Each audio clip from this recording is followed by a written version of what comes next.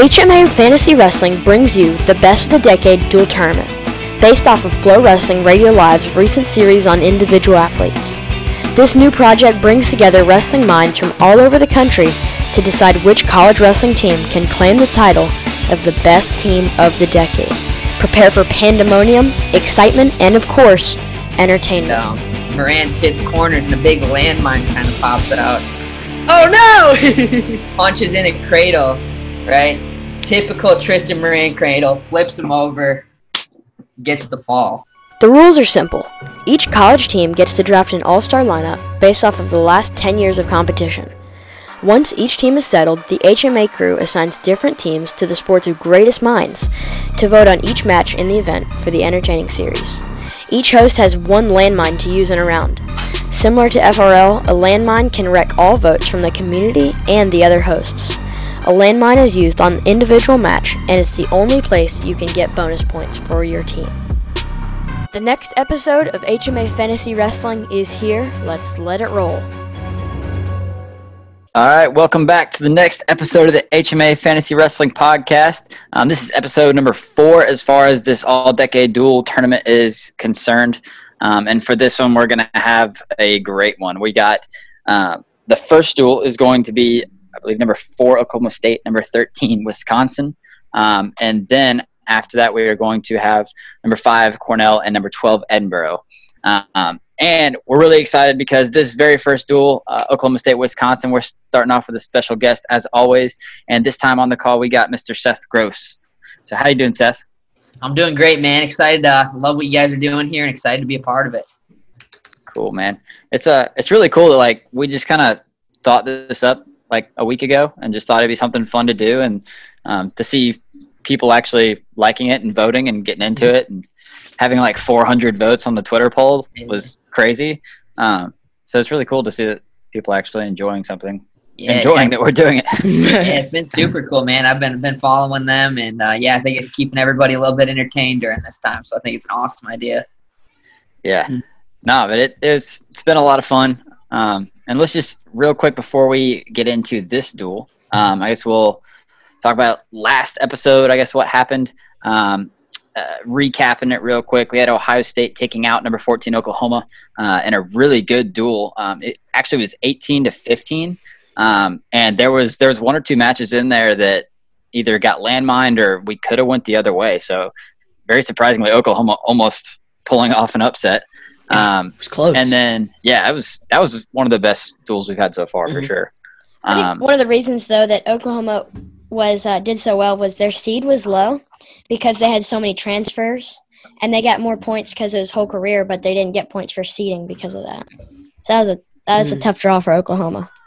Yeah, and I mean, like I said several times, the reason this is so cool is because the seeding of the teams is completely different than the actual decade teams in themselves.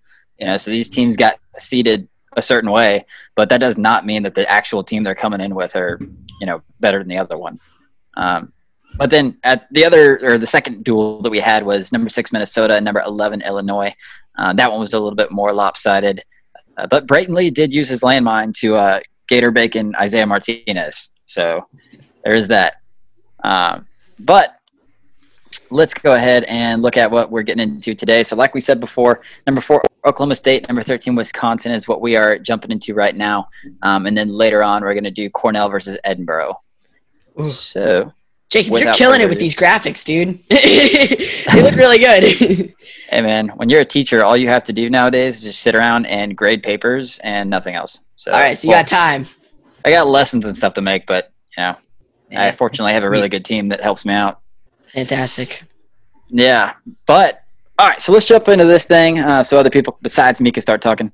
But we'll just go ahead and go through.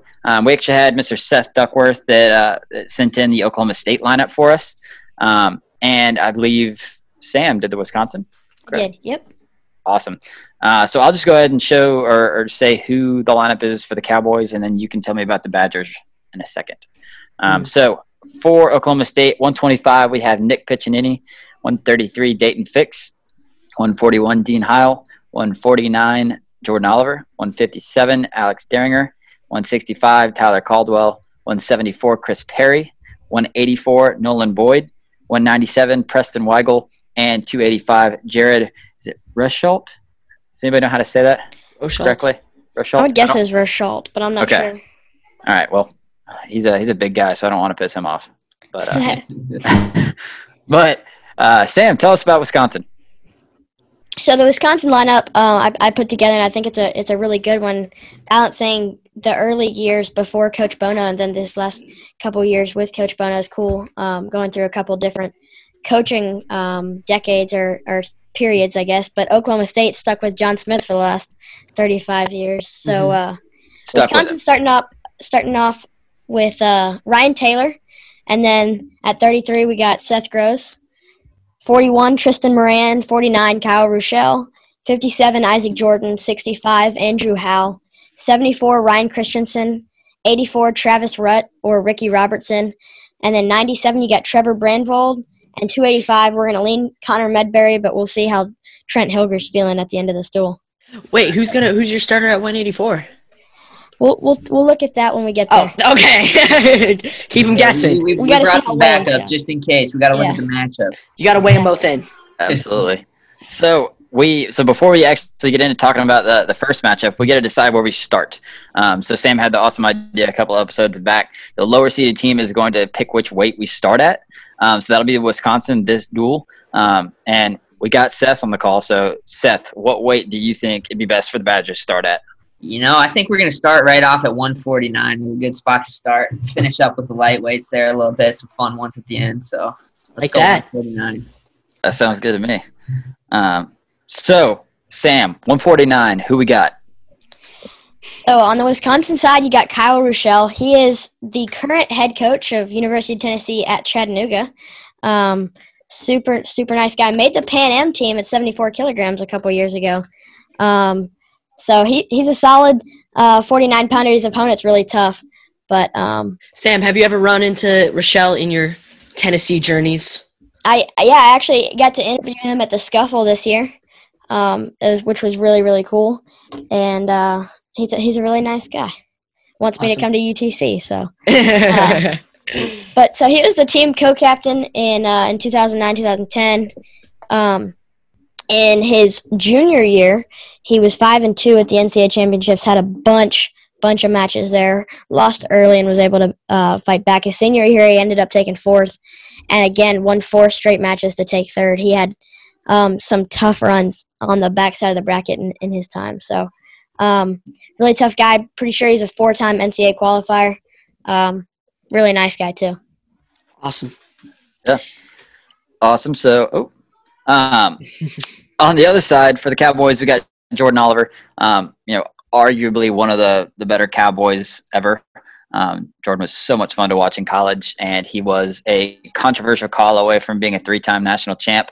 But in his career, he was a 4-time All-American, 2-time national champ, and 3-time finalist. And then he's had a tremendous amount of success on the senior level over the last, however 7 years it's been since he graduated, 6, 7. But if you are into wrestling, college, senior level, whatever, and you don't know who Jordan Oliver is, then I don't know what you've been watching. Yeah, no, not good. Hey, Seth, do you happen to know Kyle at all? Kyle Rochelle? I don't know Kyle too well, actually. I don't know him too much. I know of him, but yeah, I've never talked to him personally. Okay, well, hey, let's kick it to you. And who are you going to pick in this matchup? I mean, I love my Badgers and all, but J.O. is the GOAT here. Hard to choose against him in a match like that. But, I'll go with J.O. for the 149 starting us off here. I'm going to agree with you. I'm also taking Jordan Oliver here as well. Sam Herring, who do you have? This one's tough. I mean, not tough, but easy. It's pretty easy looking at Jordan Oliver. It's one of the best college wrestlers of all time. He's got to take this one. And the people said the same thing. I'm going to go through and mark what the Twitter polls had to say with the star. You're like, this is a tough one. I mean, not a tough one, a very easy one. I mean, Cal Rochelle was great when he was coming through. He was a really tough guy, but it's just one of those cases where you got Jordan Oliver, who was one of the best to do it. So there's not much to talk about. But if you're bringing up Jordan Oliver's name, and we got Seth on the call, I got to get your view on that call. So in that Logan Stieber final match? Takedown or no? I think it's a takedown all day. I mean, I thought it was a takedown. I remember watching that one and being like, I was a big Jo fan growing up. Like right when I was getting into college and stuff, I was a big fan, and I was bummed out by that one for sure. Oh yeah, I definitely thought it was a takedown. And I mean, it sucks to say that because I feel like I'm trying to like take something away from Stieber, which not, but I still, I think it was a takedown. I mean, it was a good match either way, but it was awesome. Left a bad taste in my mouth for sure. Oh yeah. All right, so we got Jo winning that first round, and we're gonna jump down to 157. Real quick, guys. And also, I just looked up the Twitter polls. Every single poll had Oklahoma State win. Oh, jeez. How insane is that? Work to do, including 133. Jeez. Mean. Oh man, we're gonna have to go look back who's following you guys. Huh? That's messed up. I know, right? Over to the HMA. This is what we do when we put the polls on Jacob's side, right? Yeah. Hey, you know what? We did get Duckworth, Seth Duckworth, to retweet it, and he brings in a lot of Oklahoma State fans. Yeah. Oh, for sure. But one thing I want to point out before we move on, because obviously a lot of these guys have been at different weight classes and different schools. We are talking about each of these guys in their career, right? So obviously you wrestled for South Dakota State, right? And so we're not talking about only the Wisconsin Seth Gross. We're talking about the career of each of these guys. Yeah. So I just wanted to point that out because that was something that we, again, didn't point out when Bray was on the show, and it changed his opinion on a couple of them. But 157, let's talk about Alex Daringer versus Isaac Jordan. We've actually seen this match go down, but before we get into that, Sam, who's Isaac Jordan? Isaac Jordan's actually, we had Ohio State on last time. Isaac Jordan is the cousin of Micah, Rocky, and Bo, and the son of Jim Jordan. And so long line of wrestling family. And he was actually, most of the family ended up going to, like this generation of the family ended up going to OSU, Oklahoma State, or Ohio State. But getting mixed up here. But Isaac and Jim were both Wisconsin, so a little bit of confusing there with the family. But he was a 2016 runner-up, Big Ten champ in 2015 and 2016, and then All-American, obviously, in 2016. Just a solid wrestler, had some tight matches with Imar, who's one of the greatest of all time. He did wrestle Daringer in his career, which did not go his way. But Jacob, give us the rundown on Daringer. Yeah. So Daringer is another one, kind of like Jordan Oliver, which he was Daringer was actually a 3-time national champion for the Cowboys. He got third, I believe, as a freshman, and then won. And he wrestled Isaac Jordan a couple times, and I'm not staring at it on my computer in front of me, but I'm like 95% sure that one of them was in the NCAA finals. Is that right? I think so. I think that was the 2016 finals match. Yeah, I'm pretty sure that was Daringer's senior year. But yeah, so obviously it went Daringer's way each of the times. He went 3-1-1. All-Americans. There's not a whole lot to say about these. I mean, some of these matches are really close, but some of them kind of is easy to lean one way or the other. And I'm interested to see Daringer moving forward, making the move to the Cliff Keen Wrestling Club. But yeah, so Jude, who you picking? Dude, it's got to be Alex Daringer. The man won a Hodge Trophy. All right, he's coming up and being gonna look to have a really, really excellent senior level career. But like college, Alex Daringer was a mean man. So I'm gonna take him in this match. Seth, you're gonna get to wrestle with him a little bit more now that he's in your area. I guess Michigan and Wisconsin aren't too close, but a lot closer than Oklahoma State. Yep, definitely. Yeah, I think I'm definitely got to go with Daringer here. I think Isaac's tough, man. He had a great career. He was just always super solid, but Daringer was unstoppable, man. He was a beast. So I'm going Alex Daringer for that one. And I'm with you on that one. Just echo what you and Jude said. Is Isaac around the program anymore over there? He's coaching at Oklahoma State, I believe. Yeah, he's coaching somewhere, I know. Yeah, he's at Oklahoma State September of 2017. Seth, how involved are the alumni with the program at Wisconsin? It's doing better. That's a big thing Bono's focusing on right now is just getting them back involved, and we've been doing a ton. Like every match, we try to get a new alumni out there and come to our duels and stuff. We're trying to grow that a lot. I think that that's a big step for us to kind of get to that next level is keep guys around, keep alumni involved, and really just start growing the RTC. But what's your plan for giving back to the program? What are you gonna do personally? I'm going to be super involved just with the RTC, creating relationships with guys, helping guys, stick around. And I'm going to be super involved on that aspect. And I think, fundraising is huge now especially with the new rules that are coming in the next couple of years with, making money off your likeness. So I think that, we got a lot of work to do and a lot of room for growth, but I think we're in a good spot for wrestling. And I think it's going to be good. I think we got a bright future the next couple of years. I didn't even think about that. How does that feel to you, knowing that they just passed that right after you're done? I've been hating that rule forever. I'm always like, wow, why do they got that? And then, of course, as soon as I'm graduating, an announcement comes out. But that's always how it is. Yeah, happy these guys don't got to deal with it anymore, though. But now you can finally relate with Coach Schopp when he was mad about the 4-point turning rule that came right after his career. So you can kind of relate with him a little bit more. Definitely. Yeah. All right. Well, let's go ahead and move on. 165, we're going to have Tyler Caldwell versus Andrew Howe. We have seen this match before also, but I'll go ahead and start off. I'll talk about Tyler Caldwell. So he was 4-time All-American. He was a 2-time finalist. He actually spent his first 2 years in college at Oklahoma and then transferred over to the Cowboys. And like I said, on the Ohio State versus Oklahoma duel, Tyler Caldwell is definitely up there with one of the best guys to never win it.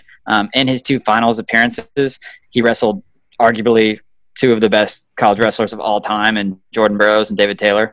And so it's kind of a shame that he hit those guys, because he's definitely one of those guys that not a lot of people, unless you've been around the sport for a while, know the name right off the top of your head, but was definitely one of the better guys to come through in the last decade. So that's Tyler Caldwell. Sam, Andrew Howe. Andrew Howe is really actually very similar in his career. Super successful. Struggled with guys like Kyle Dake and Jordan Burroughs in his career. One of the toughest hand fighters there is. I mean, he took second at NCAAs, third at NCAAs. He won NCAAs. He's always right at the top of the podium, and just a solid guy. And he didn't just finish in folk style. He stuck around and had a really successful career in freestyle as well. And like Caldwell, he actually spent some time at Oklahoma. And I don't know if they overlapped and were actually teammates at some point. Let's see. He was 2012 to 2014, he was in Oklahoma. And then 2008, 2011, he was Wisconsin. So I'm not really sure if they overlapped. But anyway, he coached at Wisconsin. Or no, he coached at OU and then moved to NU at Northwestern. So been connected to wrestling for a very, very long time. Yep. Okay, well, let's go ahead and get into it. Seth, what do you got on this one? Do you know either of these guys, first of all? I know Andrew Howe a little bit. Had to talk to him every once in a while when I've passed him, and I know Reeder knows Howe really well. So they got a pretty good relationship. I do not know Caldwell too well, but yeah, I'm gonna. These 2 are both super solid. They both got similar careers. Both were always at the top of the food chain there, and I'm gonna have to go with Andrew Howe on this one though. I'm gonna go with Andrew. Picking him, just the close one, and now got to give Wisconsin a little bit of something here. Get their first vote on the board here.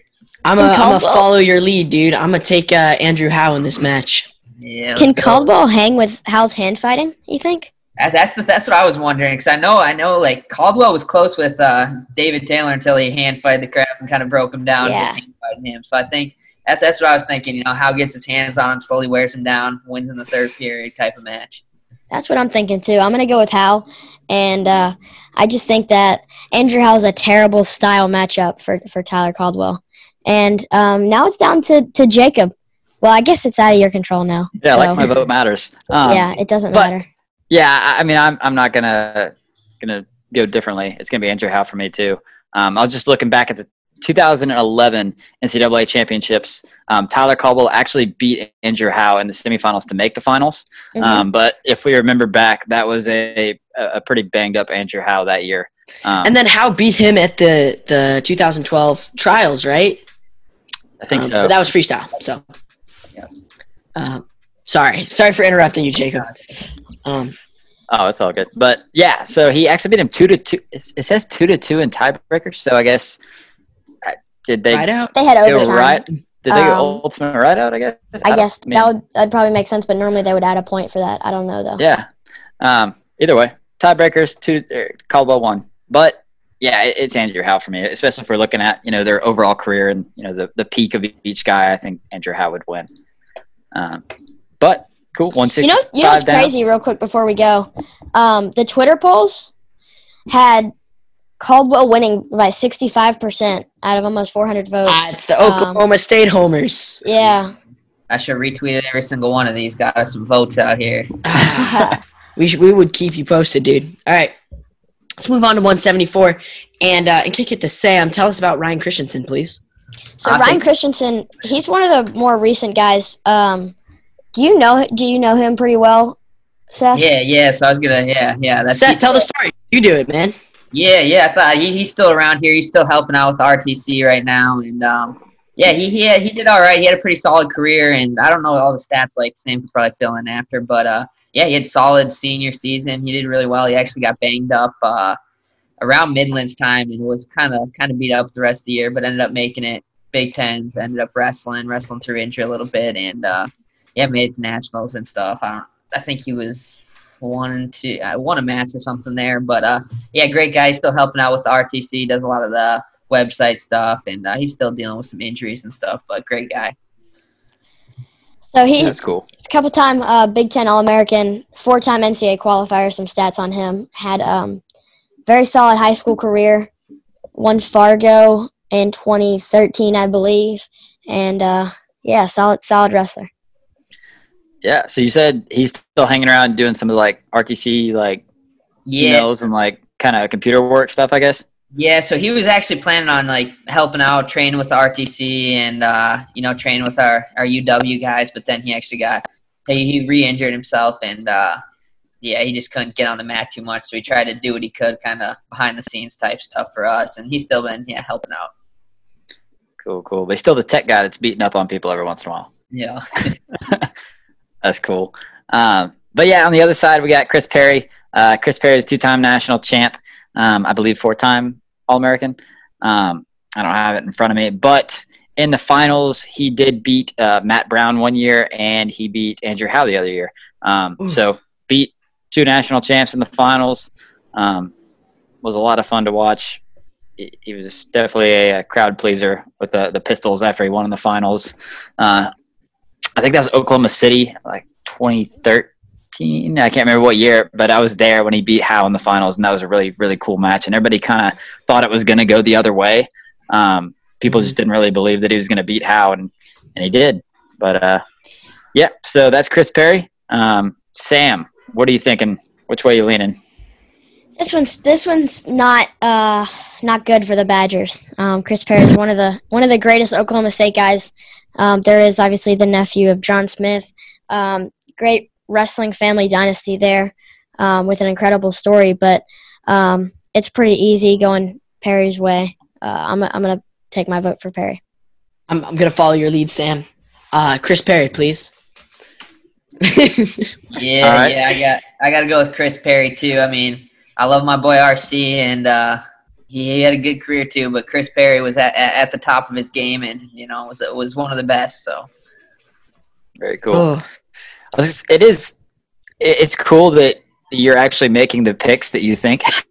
we had Bader on. I don't know if you heard that, but Bader, he had to go early, and before he left, he was just like, "Yeah, every single Tiger is going to win. Just mark me down for all of Missouri." I like to keep it real. If there's some guys, that one's a hard to bet against Chris Perry in that one. Yeah. Just before we go on, random question. I was just thinking, have you wrestled any of the dudes in this duel? I've wrestled Dean Heil. I think that's it. I've wrestled around with some of the other guys. But I'm yeah, sure you wrestled with Tristan Moran, Yeah, like in the room and stuff. a bit. Yeah, I mean, yeah, probably just. I think the only one in the match is Dean Heil. I've rolled around with some of the other guys though. Was Heil in folk style or freestyle? Folk style. So I wrestled him my red shirt year, and he beat me like pretty bad, like 8-2. And then I wrestled him in the Big 12 finals my red shirt freshman year, and it was a typical Dean Heil win there, where I almost scored right at the end, but he hung on and won like 3-2 or something. I was gonna say, like, what was it like? Because when you wrestled him, was that when he was winning his titles? Yeah, a couple of years. Year he wrestled Bryce Meredith in the finals. So actually, I beat Bryce Meredith in the semifinals at Big 12s, and then I wrestled Dean in the finals. Ended up losing, and then I lost in the round of 12 at nationals. But Bryce made it all the way to the finals, and wrestled him there. And yeah, so what an interesting dynamic. Yeah, and I mean we're not even there yet, so I probably should wait. But like, what was it like to wrestle him then? Because like you're saying, when you said like the typical Dean Heil match, like that's every time I watched, it was just like he would get up and just kind of like hang on, and like I swear that danger rule was his rule. Yeah, he just knew how to he knew how to win a wrestling match, and he didn't care, if he was putting up 10 points or 3 points, he was going to make sure to have one more point than the other guy. So it was. He was really good, elbow control guy, just solid in all positions, and he was a tough matchup for me. That was when I was still up at 141, so probably a little more chubby than I should have been, but it was fun, and he was a good competitor. Cool. Well, we'll talk about him a little bit more in a little bit because I'm getting off track. I'm supposed to be the one actually keeping us on track. But 184, we got Nolan Boyd, and then Sam couldn't make up his mind. So, Sam-wise, what are we doing at 184? I'm sending out Travis Rutt, and I'll let you know in a little bit why. All right.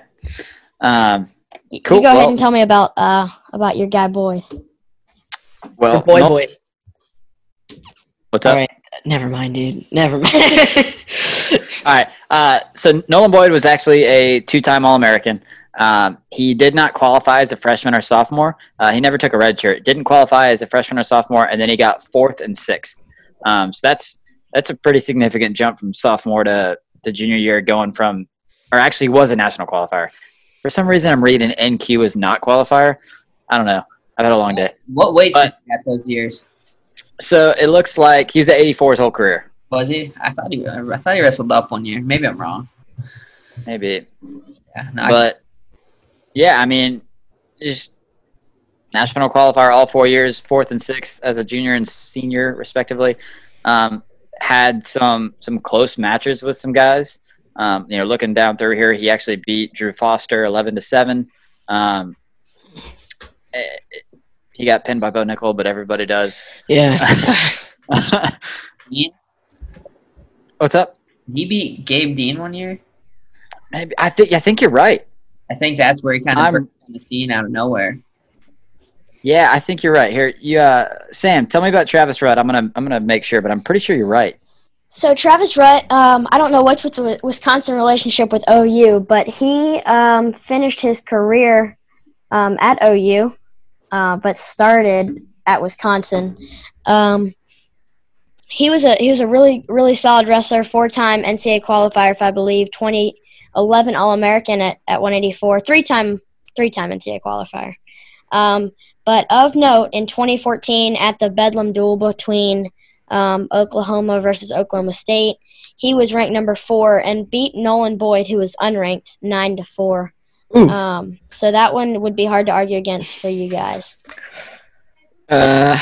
Okay, please. I don't know if you just said it or not, but Travis Rutt, could you tell me like his accolades? What was he accomplished again? Yeah, he was 2011 All-American at 184 while at Wisconsin, and he's a 3-time NCAA qualifier, 85 and 39 in his entire career. Okay, Seth. Yeah. Let's kick it to you, man. What do you think? And real quick, one big reason why I put on Ricky Robertson was because of his name. That is really, really fun to say, and sounds like it should be in the what is that, Talladega Nights movie? That should so be a name. Ricky Bobby and Ricky Robertson. Okay. All right. Real quick before you go, you're right. He beat Gabe Dean 14-9 his junior year. Oh. That was where he kind of came on the scene right then. Yeah. And then that's when Dean looked unstoppable, and then he lost there. But then Gabe Dean beat him the next match they wrestled. I remember. Yeah, well, he has some really good wins. I mean, he was weird, man. He'd lose to some not so good wrestlers and beat some really good ones. And he had an interesting career. I mean, he beat, like Willie Miklas, Hayden Zillmer, Matt McCutcheon, Nathaniel Brown, Drew Foster. I mean, the list goes on and on. He has a hit list, man. Yeah, dude. All right, well, I know who I'm taking. I'm taking Nolan Boyd. Even though he had lost to Travis Rudd. I mean, you have a win over Gabe Dean. Like, holy smokes, man. Dean, who beat Ed Ruth through the transitive property, and Nolan Boyd is better than Ed Ruth. Transitive. All right, Rudd already beat him, so transitive property, he beats Ruth too. All right, maybe. You can't get fancy with that after you've already said, I know he lost to him, but transitive property. I'm saying best version of Nolan Boyd is beating Gabe Dean. I'm taking Nolan Boyd in this match. Best version of Travis Rutt is beating Nolan Boyd. Travis Rutt was probably at his... man. I'm going to go Rutt. Yeah, I'm going to go Rutt, too. And I mean, Rutt's actually my boy. I know Rutt really, really well, so he coached me growing up.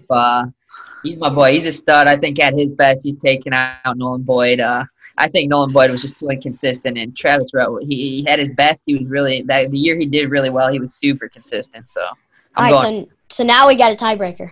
Jacob. Oh, don't do this to me. Jacob, listen, man. The man beat Gabe Dean. He Bro, beat Gabe Dean. And yet, look at the most direct thing here is head-to-head matchup. Come on now. Come on. How can you argue? I know. That? No, it's not. No, it was 9-4. The dude was unranked, and Travis was ranked 4. I would give you the argument if it was like a 7-6 match or a 1-point match. 9-4 is pretty demanding there. Exactly. Oh man, I'm not flipping. I know you're not. My thing is, man, I don't know. I mean, looking at Boyd's hit list, it's incredible. I'm sure Rutt does too. Rutt has the win head-to-head, but also we're talking about, basically the peak of each guy, which one would win. I got to look at Travis now. Look at the peak. Look at the peak, man. Yeah, give Travis a call. What year did they wrestle? 2014. Yeah, I'm giving it Rudd all day. Boyd was like a freshman. That wasn't his freshman. I think that was his second year. Sophomore? Oh, man. Okay. Oh, I'm sorry. I can't be swayed, Seth. It's got to be Nolan Boyd. Hey! Oh, my God. Dude, he's got a win over multiple national champions. I shouldn't have brought up the Gabe Dean thing. Come on You shouldn't have. Look, if we're talking about peak, Gabe Dean beat him the next time. Seriously. Yeah, crushed him. Okay, but... How bad did he beat him the second time? Multiple national champions. Beat up on him the next time. Gabe Dean just had an off match, man. It happens. How do you know? Were you Gabe Dean? Yeah. Well, you're claiming he had an off match against Travis Rutt. Yeah, that's it. Yeah. I'm not claiming that. All I'm claiming is that peak Nolan Boyd would beat peak Travis Rutt, as evidenced by common opponents. What was Nolan Boyd's best season? What was his record? Best season? Well, he got 4th in his best season. His record overall was 112-37. But what was his record the year he got 4th? You got that up? You got 33-8. 33-8. Travis Rutt was 34-4 his best season. That's freaking way more consistent. Come on now. You can't compare the records. Come on. That takes Yes, you can. Big 10 versus Big 12. Come on. Is a way better Big 10 versus Big 12. Big 10 versus Big 12. Tougher schedule. Yeah, you gotta look at the fact. Figure this out here. Because, oh man, I'm looking at the facts, and I'm not gonna be dissuaded. Seth, which one is tougher, Big 10 or Big 12? I've experienced both, man. I've been a part of both, and which one's tougher? The Big 10's 1,000 times. Oh man, week in, week out. Just ridiculous. It is. Tell me what Rutt's his record. What it was. His career record? Or no, just that his best season. 34-4. All right, the numbers are on his side. He has an 89% win record. Oh, good math. Thank you, sir. And he didn't do any math. He looked at WrestleStat. No, I did it on my phone. Look at my calculator. Boyd has an 80% win telling you, Boyd had some good wins, but he was inconsistent. And if you look at the guys, Seth, it's not a consistency thing. It is a peak. Even if he peaks for one match, he was still inconsistent though. But the inconsistency doesn't matter. It does. Saying that a 50-50 guy that's knocked off some national champs and lost a bunch of guys is. I don't know, man. It's like Tariq Wilson, right? He had one excellent tournament where he went on a huge run, or Kyle Cannell knocking off Colin Moore. Exactly. That's their peak, dude. You count their very best match, like they're going to put together their best match that day. Yeah, I think so. I think that's the rules of the game. I think that's how we're doing it. Travis Rutt takes him out. Come on. Sorry, it happened. He lost. He's got to lose. I'm sorry. Hey, Seth, Are you flipping, you have Jacob? a landmine. No. It's Nolan Boyd, dude. It's Like- Nolan Boyd. Okay. I got my landmine use ready. I know when I'm using it. Uh-oh. Oh man. He's got. He's got like. He's got 20, 30 wins more. And the only thing that is swaying me is I think didn't Travis Rutt only wrestle 3 seasons though? He did have a medical season that he had to take off. He only wrestled 3 years, so that ain't. He would have been a 4-time qualifier, 2-time NCAA, possibly All-American too. You don't know. possibly. But guess who is a 2-time All-American? Bro, that's The man who had 4 years. Come on. Come on. Well, he had 3 years, didn't he? He wrestled 3 years. Why are we fighting over Nolan Boyd versus Travis Rutt? We're fighting because y'all put me in a crappy situation. All right, I'm never going last again. Especially Okay, when and seriously, the people with 78% Nolan Boyd, that's annoying. That's definitely one of the ones that was swayed by recency bias. Yeah. For sure. Because some of these are and some of these aren't, but like that. We need to get the OSU fans off Who knows? these Twitter polls. All right. Whatever. It happened. It's over. Stop crying, Seth. Oh, man. It's the ref's fault. It's the ref's fault. The ref One did night- not. I thought it was a good call, dude.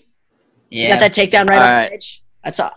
I'm going to blame that one on I don't know Twitter. if you guys know Travis, bro, but he's freaking jacked and freaking monster was going through him on those double legs. Okay. All right. Let's keep this sucker moving. All right. It's 197 pounds. It's Preston Weigel and Trevor Brandvold. Let me kick it to you, Sam Herring, or Seth Gross, if you know more about Trevor than Sam does. Sam, you got this one. All right. Take it from so here, Sam. Trevor Brandvold is actually coaching at Minnesota right now, I believe. And he coached both places. He coached at Minnesota, but started at Wisconsin. He was an All-American 2011, 4th place, All-American in 2010, 6th place, and he won Big Tens in 2010 and 2011. Really, really solid wrestler, ranked number 2 in the 2011 season, the entire season except 1 week. And, man, he was solid. He took 4th at the NCAAs, like I said. Just really solid wrestler. And, like I said, he's been coaching for a while. He's one of the older guys, and so I think the recency bias swayed the Twitter poll, which had Weigel 90% compared to his 9.8. So, yeah, that's Trevor Brandvold. Okay, so for Preston Weigel, he actually so he redshirted as a freshman. He was around to 12 as a redshirt freshman, then got 6th, and then was a qualifier that did not place, and then got 3rd as a senior. He was definitely a guy that Killer battled a on top. lot. Yeah, killer on top. He battled a lot of injuries throughout his career. That probably had something to do with him not placing as a junior. But even, I mean, his senior year, I remember Flo and everybody was talking about how he kind of sat out most of the year and how they thought he wasn't going to come back. He'd probably in a medical red shirt and come back the next year when he was healthy. But he ended up just, I guess, not wanting to come back for another year. So he just came out of, he wasn't redshirting, but he came back to the team, still not fully healthy, and ends up taking 3rd place at NCAAs. Was definitely in the running to make a final. I think he hit, did he hit Colin Moore in the semifinals? I believe. Yes, yes, I think so. And He had somebody in I the think semis that was really tough. I think it was Colin Moore because I'm pretty sure that. Was this 2019? Yeah. Yeah, because Bo had Princeton. Rocky. Dude, Brucky. Brucky, yes. Yeah. Bo had Brucky in the other semi. Yeah. So Muscles, Brucky.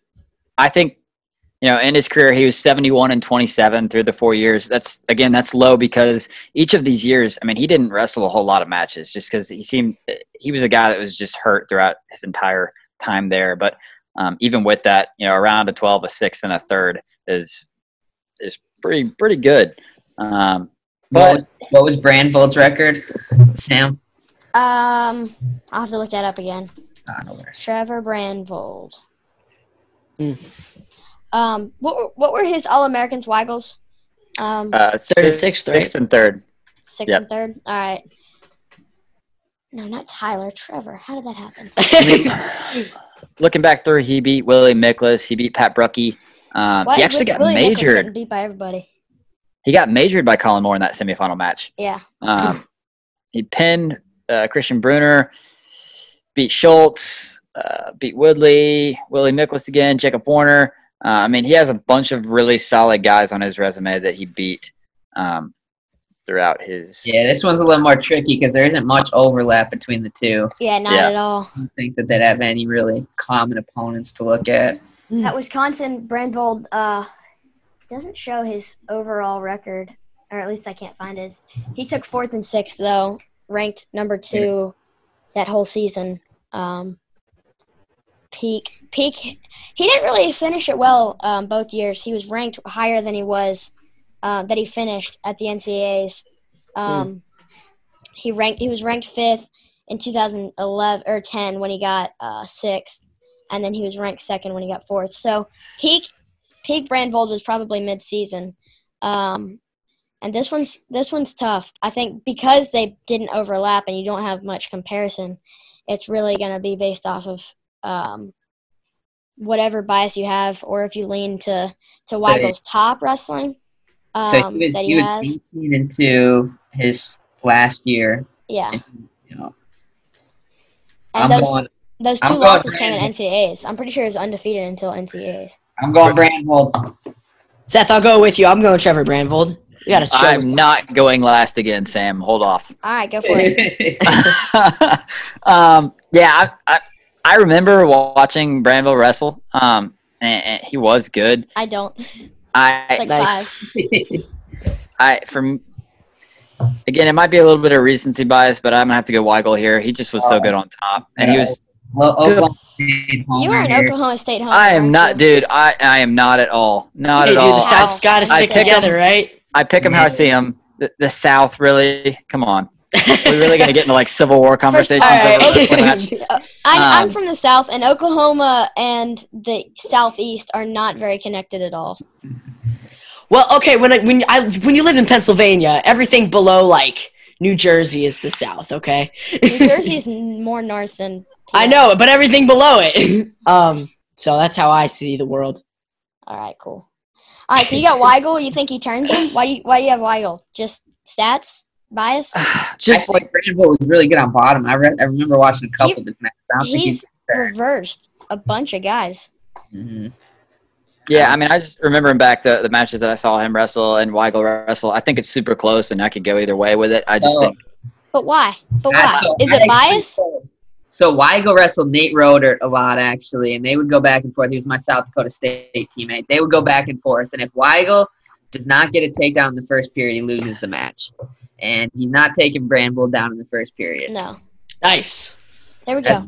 That's But- my pick. but Jacob- Nate Roder beat him sometimes, and Weigel beat him sometimes. The matches he won, he got an early takedown and rode him the whole first. And if he doesn't do that, there's no chance against Brandvold. Jacob, why are you taking Weigel then? dude, Weigel got third place in NCAA's as a senior while he was hurt.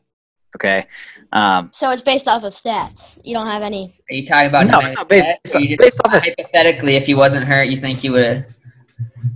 Hypothetically, if he wasn't hurt, I think he could. I mean, he's not going to hang with Bo Nickel, but I think he definitely could have hung with Colin Moore. He didn't show that when he wasn't hurt the year before. Yeah, Colin Moore's on another level. That's a no-brainer there. I don't think he would have hung with Colin.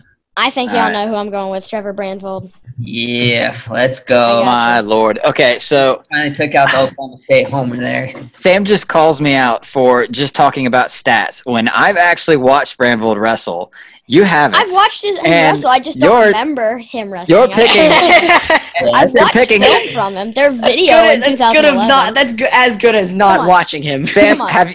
have you picked a match differently from Seth this whole time? No, I have not. Okay, thank you. That's all I want to point out. Yeah, That's okay, my- all right. Great Okay. match. Be your own man. If that's what you're going with, I'm good Oh, with that. okay. I don't care, man. Oh, man. That's silly. It's silly logic. All Seth. right. Great minds think alike out here. Yeah. Exactly. Yeah. All I right. mean, Well, maybe. we'll keep going, and, I and actually don't maybe think I'll that's true, but look. Here's the deal. I'm sorry. Even if Seth's on here, I'm gonna pick who I think. It's not. Hey. I'm not gonna be swayed. Hey, So- you'll be swayed eventually, dude. This is my opinion. oh boy. And we go. dude, This I is got gonna an be heated. Iowa shirt hanging behind me. I am not an Oklahoma State fan, so just so you know. All right. But All right, we're hanging in there. 12-6. I'm feeling comeback.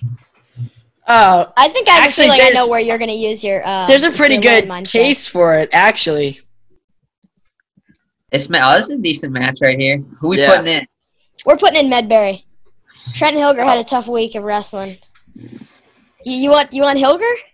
Hilger's my boy. Man. Medbury did a lot better in his college career. How did Hilger's not quite Medbury finished. do? I don't remember. I mean, I remember him, but how did he end up? he was So Go ahead. he's a multiple time All-American, obviously a finalist against Kyle Snyder, and really pushed a bunch of guys. 13-2. Let's see if I can find his overall record. Senior, he was ranked number 2 all year, obviously behind Snyder. A greatest of all time kind of guy. Let's see, I kind of want it. 22-0 until postseason. Let's see. Yeah, he was super solid. Yeah, so his only 2 losses his senior year was Kyle Snyder, and One of the best heavyweights to do it, right? he took 7th, 4th, 2nd, I believe. Yeah, pretty solid. Yeah.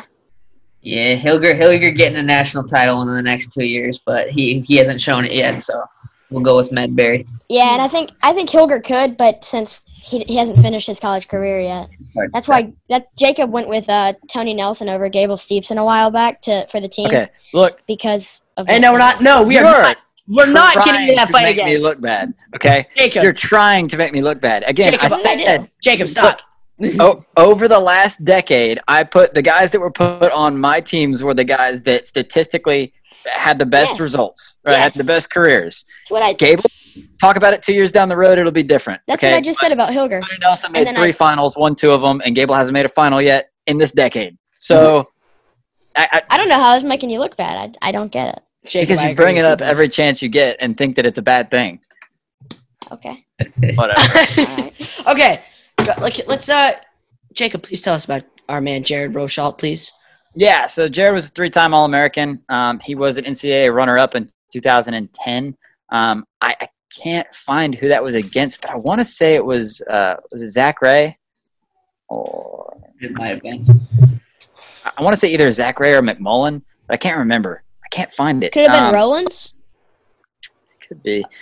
But he got 3rd, he got 2nd, and he got 4th. So a 2, 3, and a 4. That's pretty On good. the website, he wrestled from 2005 actually to 2010, so he just barely made it into the decade. But on this, it says Oh he was wow, a heavyweight in Oklahoma State history. that's Um, crazy. the winningest- Including Mako. Apparently, Holy So- smokes! he's a mean-looking dude. I wonder if they counted Mako's years at Iowa for that. Because Probably not. it'd be hard to see someone win Mako. Yeah, but But he did also have went to 5 USC. years. 5 years of wrestling, which I don't know if Mako had. yeah. Well, he was so mature I'm when he was gonna younger. make my pick first so that everybody can stop getting pissed off at me. But I'm gonna take Connor Medbury in this Can't one. change anything. I'm gonna take Connor Medbury, and Come on, Jacob, I you think. Wisconsin homer, dude. What are you talking about? Oh my gosh, Sam, swear lay to off, God. man. All right. Okay. Okay, I think that statistically, Jared might have a little bit of an advantage here. But I remember Medbury wrestling, and first of all, the dude was giant. He was huge. Could move. Still is. I mean, the guy that's standing. Yeah, was John. Okay, whatever. You don't know. You don't know. You don't know? Joe Thomas was a tackle for the Cleveland Browns, and now he's like 170 pounds and jacked. Who knows?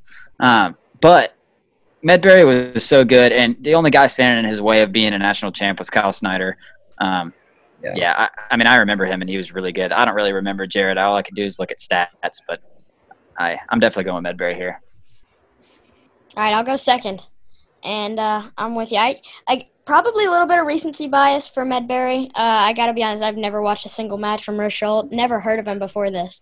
So it's hard for me to pick against somebody who I know and the other person I do not. Especially, like, Connor Medbury lost to Kyle Snyder. Those were his only losses in his senior year. Pete Connor Medbury is incredible. So I'm going to go with him. Give me Jared Rochelle, dude. Give me Rochelle. Give me Medbury for the dub. All right. No matter what I say. Why did you say that? Dude, three-time All-American. That's tough. He did the dang thing. Yeah. I was just wondering if there's. He's the winningest heavyweight at Oklahoma State. The winning. Wow. So a paragraph on the Oklahoma State website swayed you there. Yeah. You don't know who wrote it? It could be Rochelle himself. That's actually what I thought about when I saw it. I was like, I bet he wrote this. 12-9. 12-9, guys. 12-9. Wisconsin with the comeback.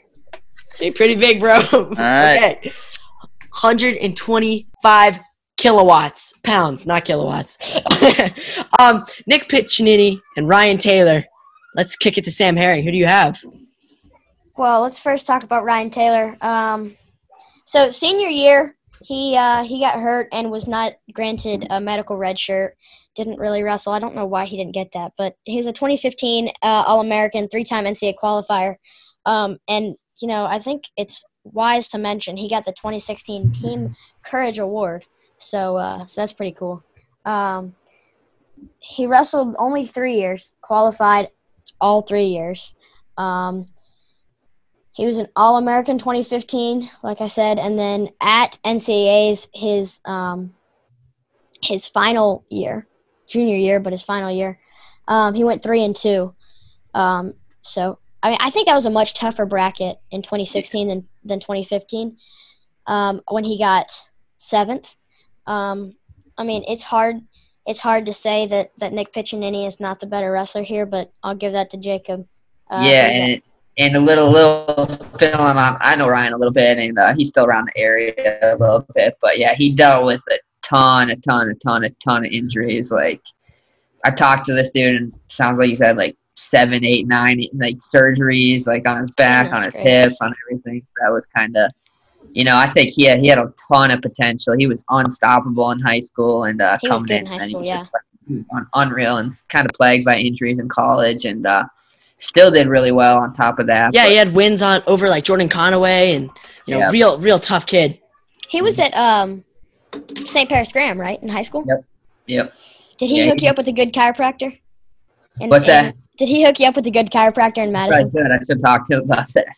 But yeah, he actually had the same surgery. So the same surgery I had last year, he had like 3-4 years ago. So I chatted with him a bit about that. But yeah, he's been dealing with a lot of injuries.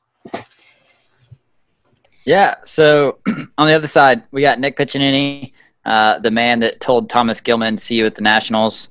I don't know if he really meant that. But Nick was a 3-time All-American, a round of 12 as a sophomore. I mean, he had a great career. We've all watched him over the last couple of years. He was 129-21 in his career. And I think, you know, his 2 All-Americans, I said he placed 4th and 5th. So I think he kind of underperformed at the NCAA tournaments. But, you know, part of that was definitely you can contribute to, like, the guys that were in those weight classes, right? But, you know, the one thing that stands out about Piccinini when you think about him is the pen over Spencer Lee. So take that however you want to take it. But and one thing I think to put at least into consideration here is I think that in the past 4 or 5 years, 125 has really been, you know, there's a really top tier, and then after that, it dropped off. Whereas you look back 6, 7, 8 years ago, the depth was unreal. You had Megaludis, Gilman. You had from top to bottom, freaking just studs like the top 8. Now, anyone- I would argue that the top of 25 with Spencer Lee, I think he Yeah. would beat the top guys from that time, but then fifth place, the time before would absolutely destroy the fifth place, who was I think like Pat Glory, Vito Arugel, that kind of. Yep. So this one's honestly really up in the air to me right now. I got to think on this. I'm gonna go ahead and jump out and say Nick Piccinini. His top wrestling's incredible. I mean, he's so slick. His elbow control, like most Oklahoma State guys. I think he's a perfect, like, Oklahoma State guy, like exactly John Smith built. Grew up in Oklahoma, or I guess he went to Blair, so he was a New Jersey guy. Came down to Oklahoma State. I'm gonna go with him for this match, and I'll wait for you guys' picks. Something else to throw in there about him. He was a 4-time Big 12 champion. I know Seth doesn't care about that. He doesn't think it's very hard, but but he was a 4-time Big 12 champ, and there's something to say about being a 4-time anything. Yeah. So this one, I remember. What's up? I'd say I think I'm gonna go Piccinini. It's hard. I think it's hard because the weight classes were so much different, but he was solid, and he was always beating who he should beat, and probably losing to the guys you'd think he'd lose to. So he was just solid, I think. So I'm gonna go Piccinini. I don't know. Peak pitch, he pinned Spencer Lee, dude. That's just really hard for me to get out of my mind. You do love your big wins, don't you? Well, that's kind of like the peak thing, dude. It's true. So as good as Ryan Taylor is, I would argue that was matches. very, very far from peak Spencer Lee too. And to be fair, Spencer always got in that position. Like he always gets in that position when they get in on that single leg, and he puts his head down. He's right there. I think Pitch was just the first. Comfortable there. Pitch was just the only dude that had the stones to go for it. It paid off, right? Yeah. Which it was exciting, but that dual meet was so good. Yeah, it was awesome. Incredible duel. I mean, hey, I don't want to go on too much of a tangent, but I was at a Penn State dual meet at the time. I was in Rec Hall, and the people in front of me had the Oklahoma-Iowa match pulled up on their phone while they're at the Penn State match. It was pretty funny to see, actually. Did you not? No, I didn't, because I was watching the Penn State wrestling. I don't know. Yeah. Sorry. Yeah, for me, it's Pitch here, too. I remember Ryan Taylor wrestling, and he was definitely one of the better guys. But I think they line up, the best version of each guy lines up, and I think Pitch wins. Yeah, I think the top game's a big factor. Yeah. Guys, listen to the Twitter poll for this. We're all talking about how close this match would be. 94.9% Nick Piccinini. 5.1% Ryan Taylor. Yeah. Yeah. Well, so what's the Twitter poll say for 133, Sam? It's not good. That one crushed too. 74% Dayton Fix. That's so. Okay. That's ridiculous. I got at least a little bit more fans than some of the others. You got more. Wow. Other than Andrew Howe, you got the most. How crazy. Andrew Howe got 34%, and he got the most out of all the Wisconsin guys. We ain't getting any love right now, but that's all right. Yeah. Okay, so how do we want to approach this? Do we want Seth to talk about himself, or do we want to talk about Seth, or whatever's comfortable for you, man? I think obviously Seth can make his pick if he wants, or if he doesn't want, that's up to him. But I think the coolest way to start it off is Seth, how do you see the match going here? Like,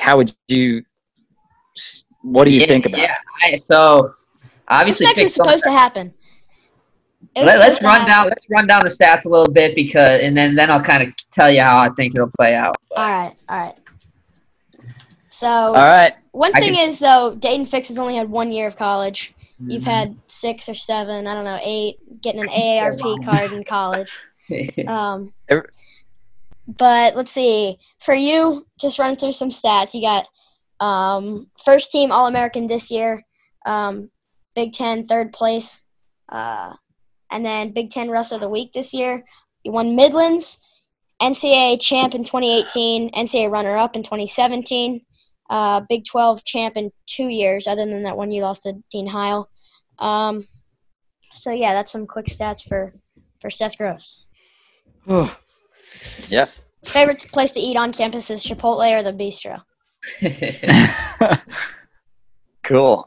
So Dayton Fix, we've only got to see him in one college season, and in that season he made it to the finals and lost on a controversial headgear pull, not headgear pull, whatever you think. It was a headgear pull. That's not the controversy. So I definitely am a big Soriano fan. I was pulling for him, but that was a headgear pull, like all day. But either way, Fix made the final in his only year that he has wrestled in college. He only has 2 collegiate losses. One of them is via that headgear pull, and the other one is to Mickey Philippi. But he's been solid throughout his 1 year we've seen him. I think it's kind of crazy if you ask me, especially if, I don't know, Seth, have you heard, like, the guys that took Olympic red shirts this year, do they have the option of taking it again? That's exactly what I've been wondering. They haven't announced anything yet, but I don't know how. I don't know. It's going to be interesting to see. I don't know what they're going to do. Because what I'm thinking about is I don't, who knows who would take it, who wouldn't for a second year. But let's say they gave him, if they could take it again. If Dayton Fix took it again, I want you guys to realize that in his second season in college that we actually watch him wrestle for the Cowboys, he will have already graduated from Oklahoma State. So, dude took a red shirt, wrestled a year, hurt, take a Olympic medical. red shirt. Yeah, so either way, What if he comes back, what if he took 3 Olympic red shirts? Because he could in 2024. Mitchik already took 2 Olympic red shirts. Yeah, so either way, even if he doesn't, if he comes back next year, he'll be a senior wrestling his sophomore season, which is wild to think. Yeah, that's wild. But there it is. He doesn't have a whole lot of stats. He's only wrestled 1 year. Seth, so you've obviously, you've had to have thought about this matchup, right? Dayton's, at least in freestyle. So, walk us through this, dude. Tell us what you think about it. Obviously he's had a limited folk style career, but freestyle is a different game and stuff. But I'd say his strength is obviously on his feet. You don't see he can ride some guys if he gets that leg in, but I obviously know that's coming. I know. I just ain't going to let him throw that leg in or whatever. But so I think that, it's going to come down to, he's going to have to get multiple takedowns if he wants to beat me. He's going to have to score a lot of points there because I'm going to ride him. I'm going to freaking get away. So I'm going to do something on top or something. But I don't know. I think that it's going to come down to he's going to have to take me down 2, 3, 4 times if he wants to win the match because and we've wrestled out at the OTC. We've rolled around and stuff, and we were pretty even on our feet. I'd say pretty close to 50-50. He got a takedown. I got a takedown. Kind of went back and forth. Granted, that's freestyle, right? Different scenario there. But I don't know. And then the thing that I think, looking at, a guy that he's faced somewhat similar is, Mickey Philippi, right? Me and him are pretty lengthy guys. Me and him roll around a little bit. And Mickey rode him. Mickey Philippi rode him out to win the match. Yeah. And, I think Philippi's a really good wrestler, but I think I do some of the things he does just a little bit better than that. And that's one match that I think I can directly look at and say, hey, I think I got this dude. But, I was looking forward to it. It was actually, so I don't know, you guys remember, I was supposed to wrestle him at the South Dakota State, Oklahoma State deal, and it was blowing up like the match was going. And I actually was going to go out there and wrestle. I was barely, I hadn't practiced, I hadn't done anything, and I was trying to convince the coaches, hey, I need to get out there. I'm fine. And even though I hadn't done much, and they ended up pulling the plug on that. But I was ready for it. And, he's one guy going to end up wrestling at 57 kilograms at some point in time. But yeah, I think the other thing you got to look at is just body of work here too. And I don't know. I ain't going to try to persuade you guys too much here, but I don't know. I think it'd be a fun match, and hopefully it happens in freestyle. Do you want to vote for yourself? Is that Absolutely. something? Or do you want to? Okay. Right. We got to vote for Seth Gross. There's a duel to win here, Sam. He's got to vote for himself. All right. Well, I'll follow suit. I'm voting Seth Gross. Seth, you can close your ears. All right. Just cover them. It's because peak Seth Gross was tilting guys like crazy. He was getting tech falls, right? He was so dominant on top. All right. I'm taking Seth Gross here in this match. Jacob. Man, It's honestly, it's not a hard one for me. It's definitely going to be Seth here. And I'm not saying that because he's sitting here staring at me and he's kind of scary. But no, it's Seth.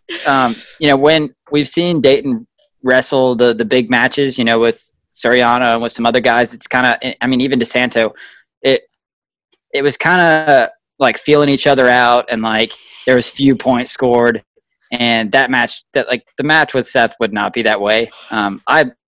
Again, not saying stuff because he's sitting here, but I love the style that Seth wrestles, just because it's so much fun. He goes out there and just goes for it the whole time, and there's not like a waiting around and see what happens. Maybe we should ask and Soriano. Who do you think, Seth? Who do you think Soriano would say if I asked Soriano, Seth Gross or Dayton Fix? Who do you think he would say? Do you have an idea? I think he'd pick me. Yeah. Yeah, I don't know.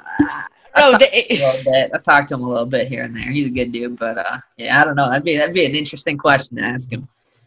Yeah, I just see obviously, both you guys are really high level, and Dayton's high level scrambler as well. But I think that the style that you wrestle kind of clashes with him in folk style, right? I don't know. I haven't even thought about it in freestyle, and I hope we get to see it. Yeah, freestyle, I don't know. It's hard. Statistic-wise, right now, freestyle, you got to probably go Fix making a world team. But folk style, I think, leans in my favor for sure. Yeah, and I think the point that you brought up that I didn't even think about was Mickey Philippi riding him out. And obviously, I think we all can agree that we think that you're going to be a little bit tougher on the top. So I'm going with Seth, and it's honestly not hard. Oh, man. All right, guys. I'm gonna leave Seth for the last one for 141. I kind of picked this one because these two are teammates. Obviously, Tristan came from Oklahoma State. These got to roll around a bunch, so I thought it'd be a cool match to end on here. Mm-hmm. And I have a feeling that Dean Heil might have to watch where he steps. Uh oh. Can I say before we get into the matchup, real quick, when we posted the polls for this matchup here, Tristan replied to the tweet and said that Dean Heil don't want the smoke, and so we asked him, dude, we were like, Tristan, you want to come on and plead your case? And he said he did not want to, but that was pretty cool. It was pretty cool. Yeah, no, because they're super familiar with each other. They know each other obviously really well and stuff. So right. Yeah, I think this would be a really fun match to watch too, though. Most people are going to, rightfully so, favor Heil because he was a two-time champ. But I think this is another kind of the styles would be fun to watch. Hey, man. What rule set are we going under? Current one? Because then Dean Heil would give up so many danger points. It would not be close. Yeah, are we doing the struggling senior year rules where he didn't have his best season? Or I think we're talking about right now. If these guys wrestle now. So, man. But yeah, I'll talk about Tristan a little bit since I obviously was my teammate this year. But okay, Tristan or Seth, on your athlete profile on the Wisconsin athletes website, you had a bunch of fun fact things like where I got your restaurant. How come Tristan Moran doesn't have that? Because I would love to hear some funny stuff. I don't know. That's a good question. I think that I'm sure he's got a bunch of stuff like that. He's a funny dude. He's an interesting guy. Yeah, you guys got to get him on sometime. I'm sure he's got stories for days. That's one thing that guy can do is tell some stories. Yeah. Oh, dibs! I'll get him on. I call dibs.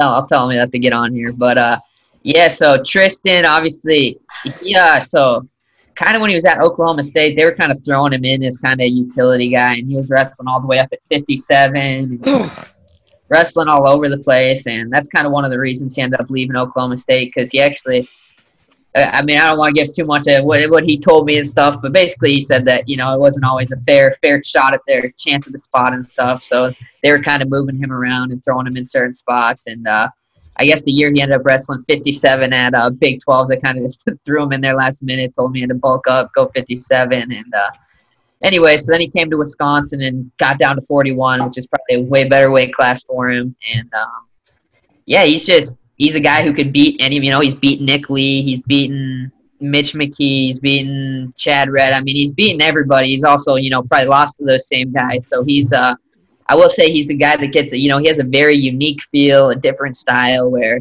if you're not necessarily familiar with it, you got to be careful of some of the stuff he does. But Which Dean Heil is.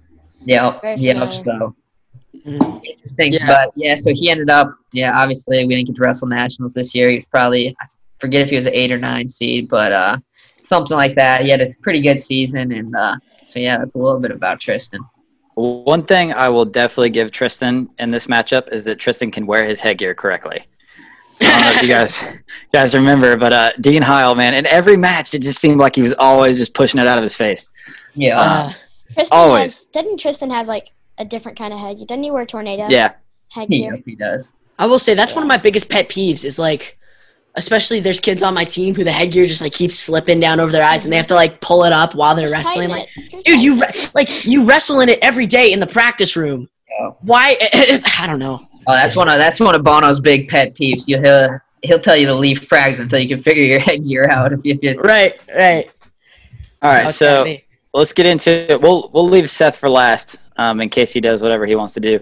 But I guess I'll just start it off 141. I would love to see this match. I think it'd be really fun to watch, and I think it's cool that it has happened in practice all the time, or I several believe times. it. I looked it up and they wrestled in like 2016. I'm pretty sure, right?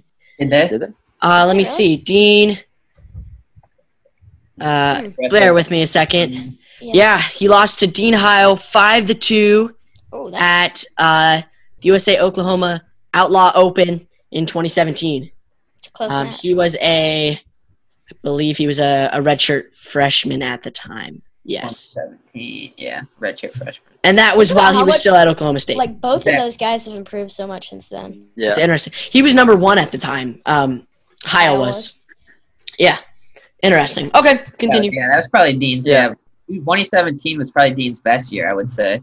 The Mhm. Twitter poll says 93.8% Dean Heil. Ugh. Yeah, and I absolutely hate to do it because I just feel like he was really boring to watch. But I'd have to pick Dean Heil in the match. Knows how to win Um, matches, bro. I I'm think- with ya. I'm not at all saying that it couldn't go the other way because I definitely think Moran could win, especially with that crazy style he has. It'd be Mhm. really fun to watch, and especially with Right the on danger up. rules. But God Almighty, man, he always seemed to pull it out, and it just it irritated me because I was Or always Chad pulling Red. for the other guy. Chad Um, Red's wrestled both of these guys way too many times to be. I think- comfortable. Yeah, but and also with the even more of the cloud on the situation is Dean Heil's senior season. Yep. How it ended up at nationals. It's like, oh man, I don't. But he's a 2-time champ, and Tristan Moran has had some really big wins, and he hasn't been inconsistent. He's beat the guys he needed to beat, but like with the bigger guys, he's like kind of sporadically beat some of them. Like he'll beat Nick Lee, and then like he'll lose to another one. He'll beat this guy. So I got to go Dean Heil, even though I hate it. Ugh. I think I'm going to go with you, even though I can't get the match out of my mind, where in Rec Hall, in like whatever, triple overtime, Moran beats Lee, which I remember watching that, and I'm as big of a Nick Lee fan as anyone, I'll admit it. But like just being like the respect for Moran, not being fazed by this crazy crowd and, going out and getting the match done, especially against someone as good as Lee. Made me a pretty big Tristan Moran fan, but I'm gonna still have to pick Dean Heil here. Dean is 2-time champ. We're picking. You've got Heil. I've got Heil. Did you He's change? No, I'm just saying why I think Tristan Moran's an No, I awesome. mean, like, did you wrestler. like earlier? Did you think Moran would win? Because somebody put in the doc their pick was Moran. That might have been an accident. I'm sorry. I do see now. Yes, that was me. But I'm gonna take Dean Heil in this match. Hey, so real quick update on the question we had earlier about the Olympic red shirt stuff. Mm-hmm. Guys like Yanni who are in the Ivy League and took an Olympic red shirt can do it again. Oh. But it's not really a red shirt because Ivy League rules are different. So he said at Cornell I can take up to 3 more years of school off as Olympic red shirts because I'm taking a leave of absence, not a true red shirt, because the Ivy League doesn't allow you to do that. And then he said, anyone can do what I did regardless of what school you go to, but when you do what I do, you don't go to the school for the entire year, whereas an Olympic red shirt at a Big Ten school allows you to stay enrolled. That's interesting. Yeah. He said he can take 3 more years off of school. That's wild. Oh. We're gonna have 30-year-old Yanni. Yeah. All right, Sam. I'm sure he wants to get into I've got Heil too. Two-time national champ is hard to argue against, but there's a very clear path to victory for Tristan Moran. All right, does that leave it to me? It's all up to you, my man. All right, so obviously I think it'd be a good match, right? Dean Heil pulls things out. But this is kind of how I see it playing out. Dean Heil's working his kind of double underheres. He hits a little high crotch right there, right? And Moran sits corners and a big landmine kind of pops out. Oh, no! Punches in a cradle, right? Typical Tristan Moran cradle. Flips him over. Gets the fall. That's kind of. Oh, my gosh! That's Guys, how I wait, is this the first upset of Yep. just like that? Wisconsin wins the duel. 18-15. Dude, and Seth you are a masterful planner, man. You're like, I'm gonna start at 149 and I'm gonna end. You don't think I was up all night getting ready for this, man? I know. Man. The preparation is unreal. When you said that, I was like, why? Like, why don't you end at 33? You know, why would you? I thought he might have. Hey, when Trent Sam had a little time after weighing, so he was ready for this too. Oh, I had to plan it out, man. You also had some good time off the scale too for 33. Yep. How heavy do you think you would get up for this match? Honestly, in all honesty, I don't get very big. I'll probably get 138 by the time I wrestle at most. Like right now, I weigh 139, 140 in the mornings. Oh, but then what about after you make 57 kg? Ooh, that's a different story. I'll be weighing. I think I weighed myself before I wrestled Tomasello that night in the finals, and I was back up to like 134, 135. So. Oh man, how big? I mean, I don't know, but like, how big do guys usually get after they weigh in, especially at that weight class? Like college? No, Yeah, I'm talking about not dual. I'm talking about on the freestyle scene. Like, who cuts the weight and how big do they usually get?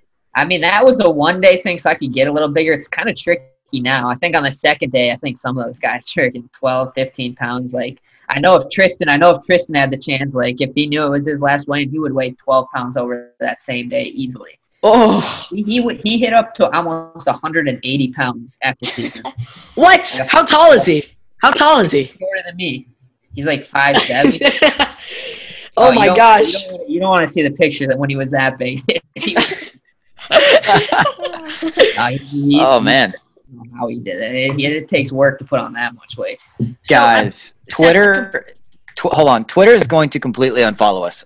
It's fine. It's over. Twitter Badger fans your way.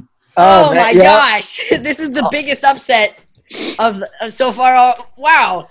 That is insane. I mean, How I can you, literally.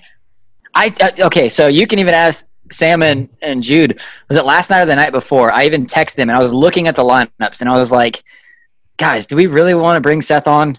Like, I don't want to bring him on, and then we all pick, the other way. And so, wow, it's cool that it shook out this way because, wow, that was cool. That was really fun. That was. I had a blast being on, and had fun game planning for this one. Yeah. You need to talk to Coach Bono. He should hire you after this. Yeah. Get on staff. Strategy level is insane. Hey, before you go, Seth, I have just one more quick question. Actually, back to the freestyle thing. How big do you think Nashon gets after weigh-ins? He cuts a lot. Big, dude. He was struggling at the Bill Farrell to make weights. I'm sure he got really big afterwards. I mean, he was a big – I know when I wrestled him at 61 kilograms, he was huge there. So, I mean, I got to assume he's one of the heavier ones. He's probably at least 135 or something. How funny was it when he gave Suriano his single? Oh, my God. Nashon's the nicest dude ever, and, obviously he was going to do that. I just felt so bad when he bled all over this singlet. He kept doing this, too. Completely destroyed it. I was like, and then he lost the match. I was like, now Suriano's going to bring you back a sweaty, bloody singlet that you bought. Like, oh, man. Just keep it. That was crazy. I don't know how Suriano only showed up with one singlet for that. Yeah. How do you? I just don't get how that happens. How do you know you're wrestling a freestyle event, and then it's just, oh man, that's actually really funny. Okay. How's Scrap Life going? You just signed with them recently. How's that process going? I saw you got some new merch out.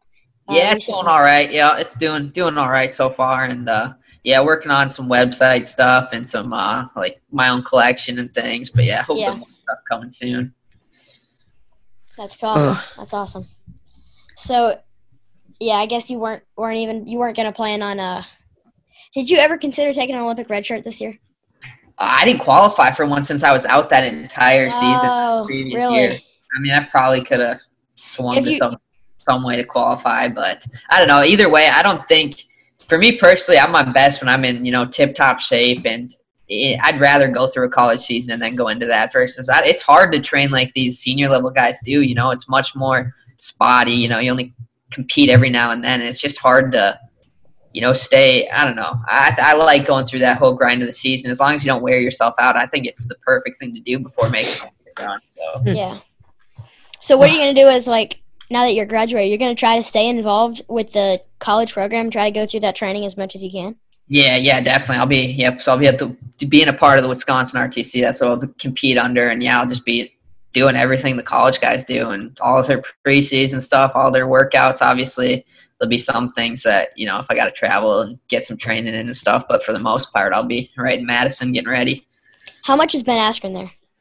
He probably comes, I think, during like the middle of the season, early season, preseason stuff, probably a couple times a week, once or twice a week, comes in. And, yeah, it's nice because obviously Bono and Reeder are like complete opposites of Askren, where Bono and Reeder are just like work you until you're about to fall over dead, and then Askren's much more of methodical, scrambling, positional stuff, and his workouts aren't very, his practices aren't very hard at all, but you really get that exact opposite side of that stuff Bono and Reeder do. So I think so it's cool. really, it's a really good combination, and I think it's really beneficial for the guys. How much do you specifically roll with Askren? I love rolling around with him. When he was coming in quite a bit, I'd probably roll with him at least a little bit each time he was there and stuff. And yeah, I love it because he obviously knows what he's doing in those scramble positions without using weight at all and stuff. So it's super fun to get around and feel like all the interesting things, and like you feel a lot of things that you've never felt before. Like, what on earth did this dude just do to me? He hit me in about 87 Granby rolls and cradles, but it was fun. We're getting McDonough on next week or this Spoilers. Friday. Yeah, we're getting McDonough on to talk about. So last week we did Arizona State versus Iowa in the same thing, and we had Spencer Lee versus Anthony Robles, and so we're gonna have McDonough on to talk about that a little bit, and then the Iowa duel. Well, who do you think would win, Seth? Who are you taking in that? Spencer Lee or Robles? Yeah. It's so hard, dude. Robles was like unreal strong for the weight, like unreal. Like I don't know, like I don't even know how somebody approaches, and I don't think Spencer's a huge 25-pounder, so that's a really good match. I wish that's one I would pay to see any day of the week. I don't know if I could pick there. I wouldn't. Dude, it's hard. It's really, really hard. Because, I don't know. Robles was just a freak, man. I remember watching what he did to McDonough, and it's just like, wow. Okay. Jacob, I'm sorry. I cut you off there. What do you got? All right, guys. So, yeah, we could talk about this stuff for forever. I mean, we could talk to you forever about wrestling, Seth. But we actually have to go ahead and get the next guest on the call for the next duel. We got Cornell and Edinburgh coming up in just a second. So we're going to take a break and switch over our guests, and then we'll be right back for that duel. But thank you very much, Seth. We really appreciated it. I know I appreciated all the playful banter back and forth and picking against your Badgers a couple times. But thanks for coming on, man. We appreciate it. Yeah, thank you guys so much. I had a blast, and whenever I love chatting wrestling and talking to you guys. So thanks for having me on. Absolutely.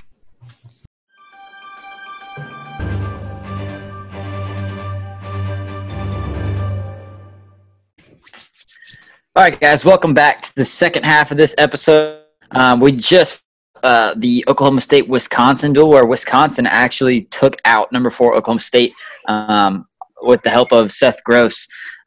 Really fun one, but we're jumping into the next one. We're going to our last match in the round of 16.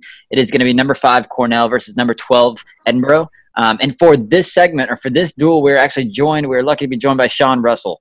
How you doing, Sean? I'm good. Awesome. You in Georgia right now, Sean? Yes, I'm in Georgia currently. Sean, how is quarantine affecting your life right now?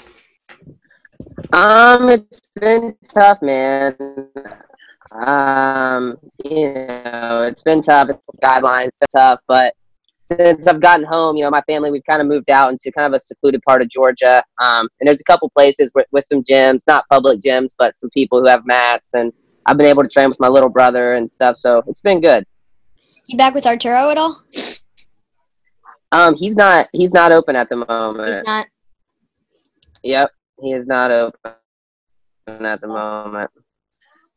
Cool. So where are you training right now, without quarantine going on? If it was just normal everyday life training for, Olympics and world teams and all that kind of stuff, where do you train at? I'm at Minnesota with the Storm. So that's where I would be, if this wasn't all going on. And, I miss those guys. I hope to get back in that room soon. I mean, it's a great room for me and just a great environment. So the quicker we can get back in there, the better for me. Cool. What about you, Sam? You've been training? Yeah, I have. Doing a lot so I'm working with Young Guns, their virtual training, and Jude's doing the M2. And then I was actually in Pennsylvania about a week and a half, 2 weeks ago, training. I was there for 2 weeks. So to be honest, nice. My training's gone up because of this. That's awesome, man. Time and stuff to train on my own. That's awesome. You're going to have a big jump on a lot of people. I feel like a lot of people are sitting on the couch right now, and it's a good opportunity to get a leg up on some people. That's what I'm shooting for. Absolutely. All right, so let's get in and start talking about this. So we have, like I said, again, number 5 Cornell, number 12 Edinboro. That's how the seeding shook out, just based off of placements over the last decade. And we actually had Sam make our Cornell lineup. And Jude helped out making our Edinboro lineup. And, of course, we've got Sean, who knows a lot about the Edinboro guys. But, Sam, you want to start off and tell us who's in the lineup for Cornell? Yeah, for sure. So running through this lineup, I actually made a good bit of mistakes going through, missing some guys and not reading the right stats. But we have an updated version from what we put out in the poll. And we've got at 125, Troy Nickerson, 33, Nashawn Garrett, 41, Yanni Diakomahalis, Chris Villalonga, Brian Realbuto, Kyle Dake, Mac Lunas, Gabe Dean, Cam Samaz, and Jeremy Sweeney at heavyweight. So I think it's a really solid lineup. And Cornell got cheated out of their seed. What did they have at first when they switched with like 4 seed, right? Okay. No, so originally I had him at the 3 because when I went through and did the seeding, I took, since we were counting 2010 since we didn't have NCAAs this year, and since 2010 there was 3 teams that had been in the top 10 every single year, and Cornell was the third one. But I couldn't. Right below it, 9 years of placement was Ohio State and Oklahoma State, and I had to bump Ohio State up to 3 because Ohio State had a championship. I mean, I can't put them below Cornell if they won a title. And then most of Cornell's top 10 finishes were in that 5 to 10 range, whereas Oklahoma State had like 3 2s and 2 3s or something. Oklahoma so they ended up their seed. They did not perform to their seed. They got taken out by the bad. But yeah, it is what it is, man. This is the fun of this. Exciting stuff, actually. Yeah, it is what it is. Yeah, so Jude, who we got on the other side? Who we got for Edinboro? So coming in at number 12, Edinboro Fighting Scots. We got 125, our very own Sean Russell, 133, AJ Shop, followed by Mitchell Port, David Habit, Johnny Greisheimer. Is that right? Am I saying that right? Gresheimer, I think. Gresheimer. All right. Gerard King, Phil Morcone, Vic Avery, Chris Honeycutt, and Ernest James at 285. And that, I believe that's our lineup. It was actually a little difficult. Some of those guys, I had to go pretty far back to fill this lineup. But it's interesting. The more you know, right? For sure. Well, that's the kind of another one of the cool things that I've found in this first round is that you set the parameters from 2010 to 2020, and that includes if you wrestled in 2010. So you could have been a 6-year senior wrestling in 2010. So some of these dudes wrestled in 2005, 2006 at one point in their career, which is insane. Right. But yeah, for example, I went back and looked at Jared King's resume, and I think his freshman year was 2005 or 2006, somewhere in there. Right. And so it was crazy, but he ended up getting a 6th year, and that was 2010. So he squeaked right in. You guys are going to have to help me there. I wasn't even born, so I do not do not know much about him. You weren't born when? 2005. Wait, when were you born? That's crazy. 2006. Oh my God. That's Okay. insane. Yeah. Wow. All That's right. My handle, insane. man. Samwise 2006. That's actually nuts. I've never even thought. Wow, that's crazy. All right. Well, I'm stunned. So let's go ahead and get into this thing. So what we've been doing is we've been letting the lower seeded team pick where we want to start the duel. So because obviously we're not going to flip a coin and whatever.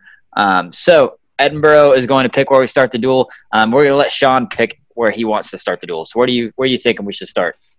I'm thinking it's in Burrow's best interest to start at 57. Awesome. 57 it is. Yeah. So we'll go ahead and jump right into it. 157. We've got Brian Realbuto, and Johnny. You said Gresheimer. Yep, Gresheimer. Awesome. So tell us, Jude/Sean, whoever knows more. Who's Johnny? Sean, how well you know, man? I know him pretty well.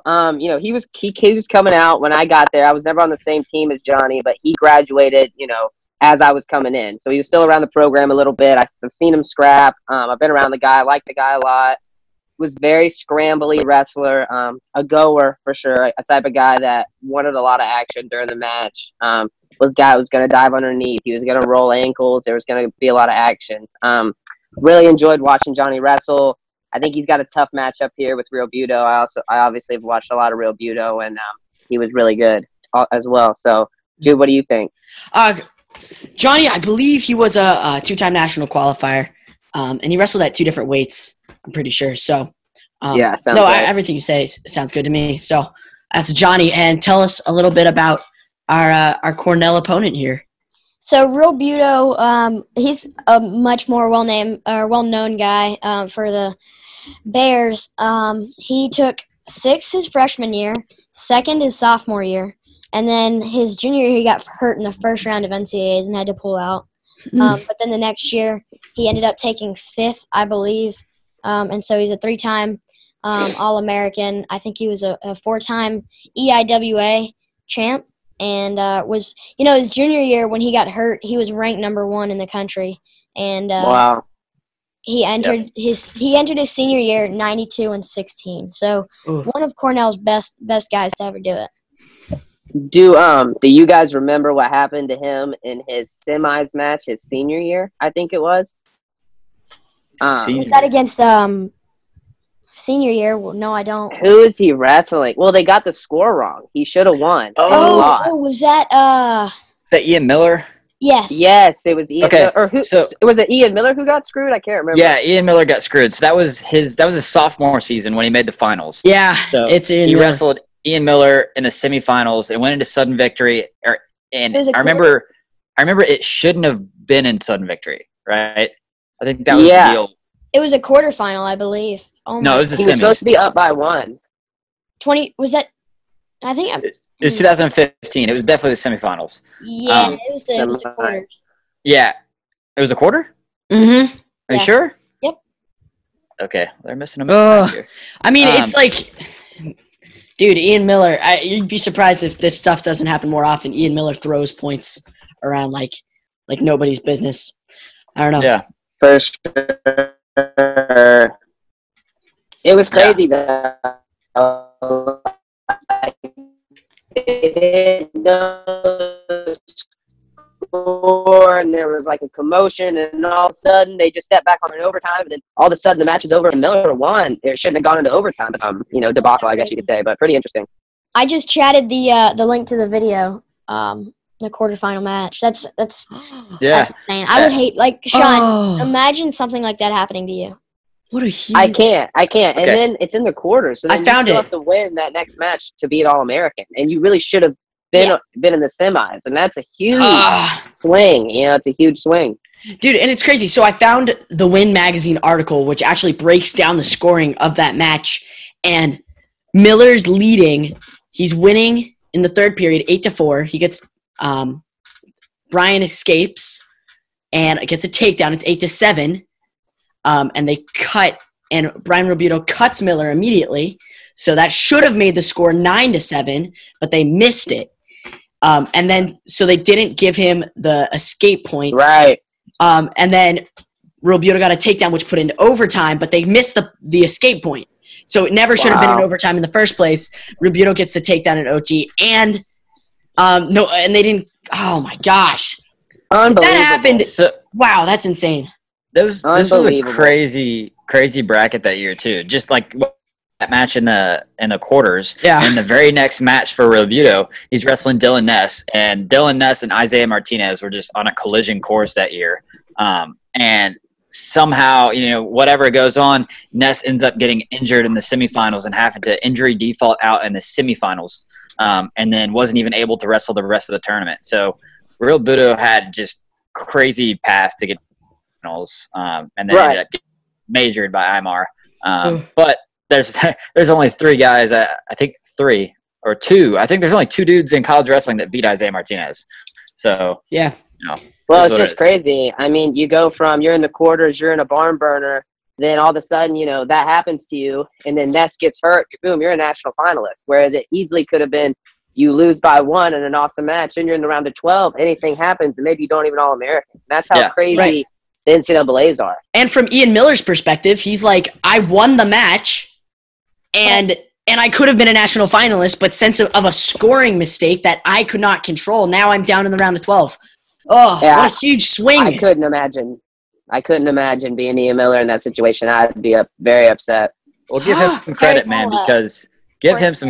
because Ian Miller loses in that just gets screwed and then drops down and beats is it Elder 24-6. So not only does he drop down, he bounced back. Puts it on. Wow, that's awesome. That's awesome. But we're getting down a rabbit hole, so let's go back. 157. Brian Robuto for me. He's a NCAA finalist, 3-time All-American. It's hard to pick against him. For sure. I'm going to have to go Robuto as well. I follow in suit, Brian Robuto.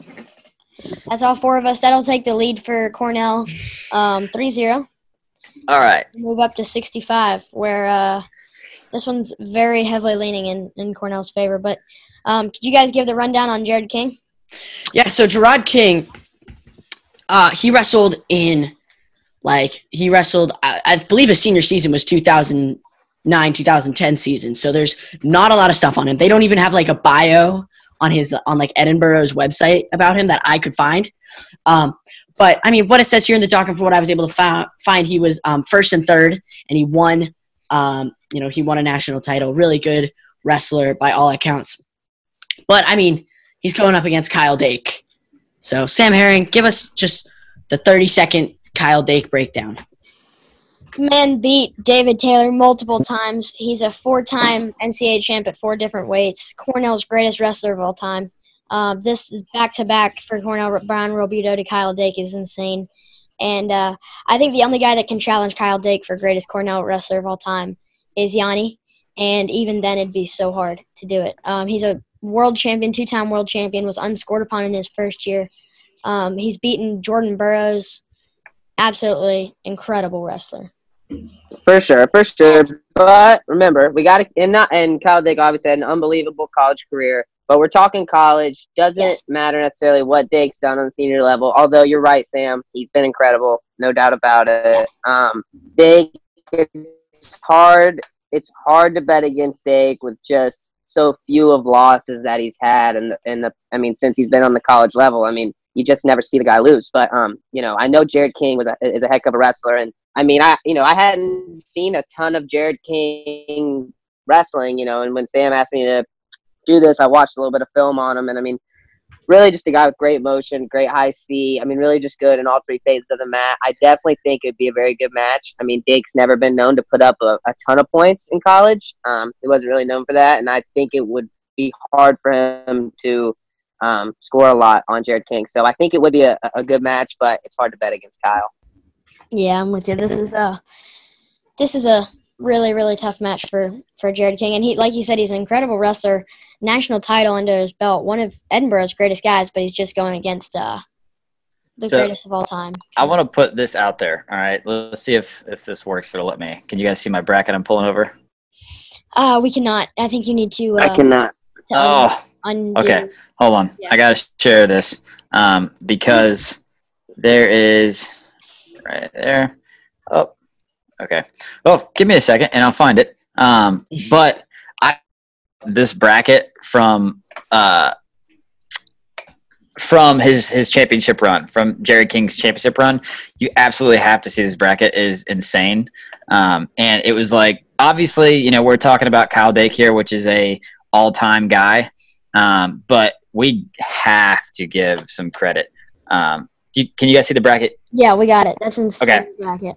So check this out. In the bracket that Jared King won, let's first of all say that he was the 12 seed.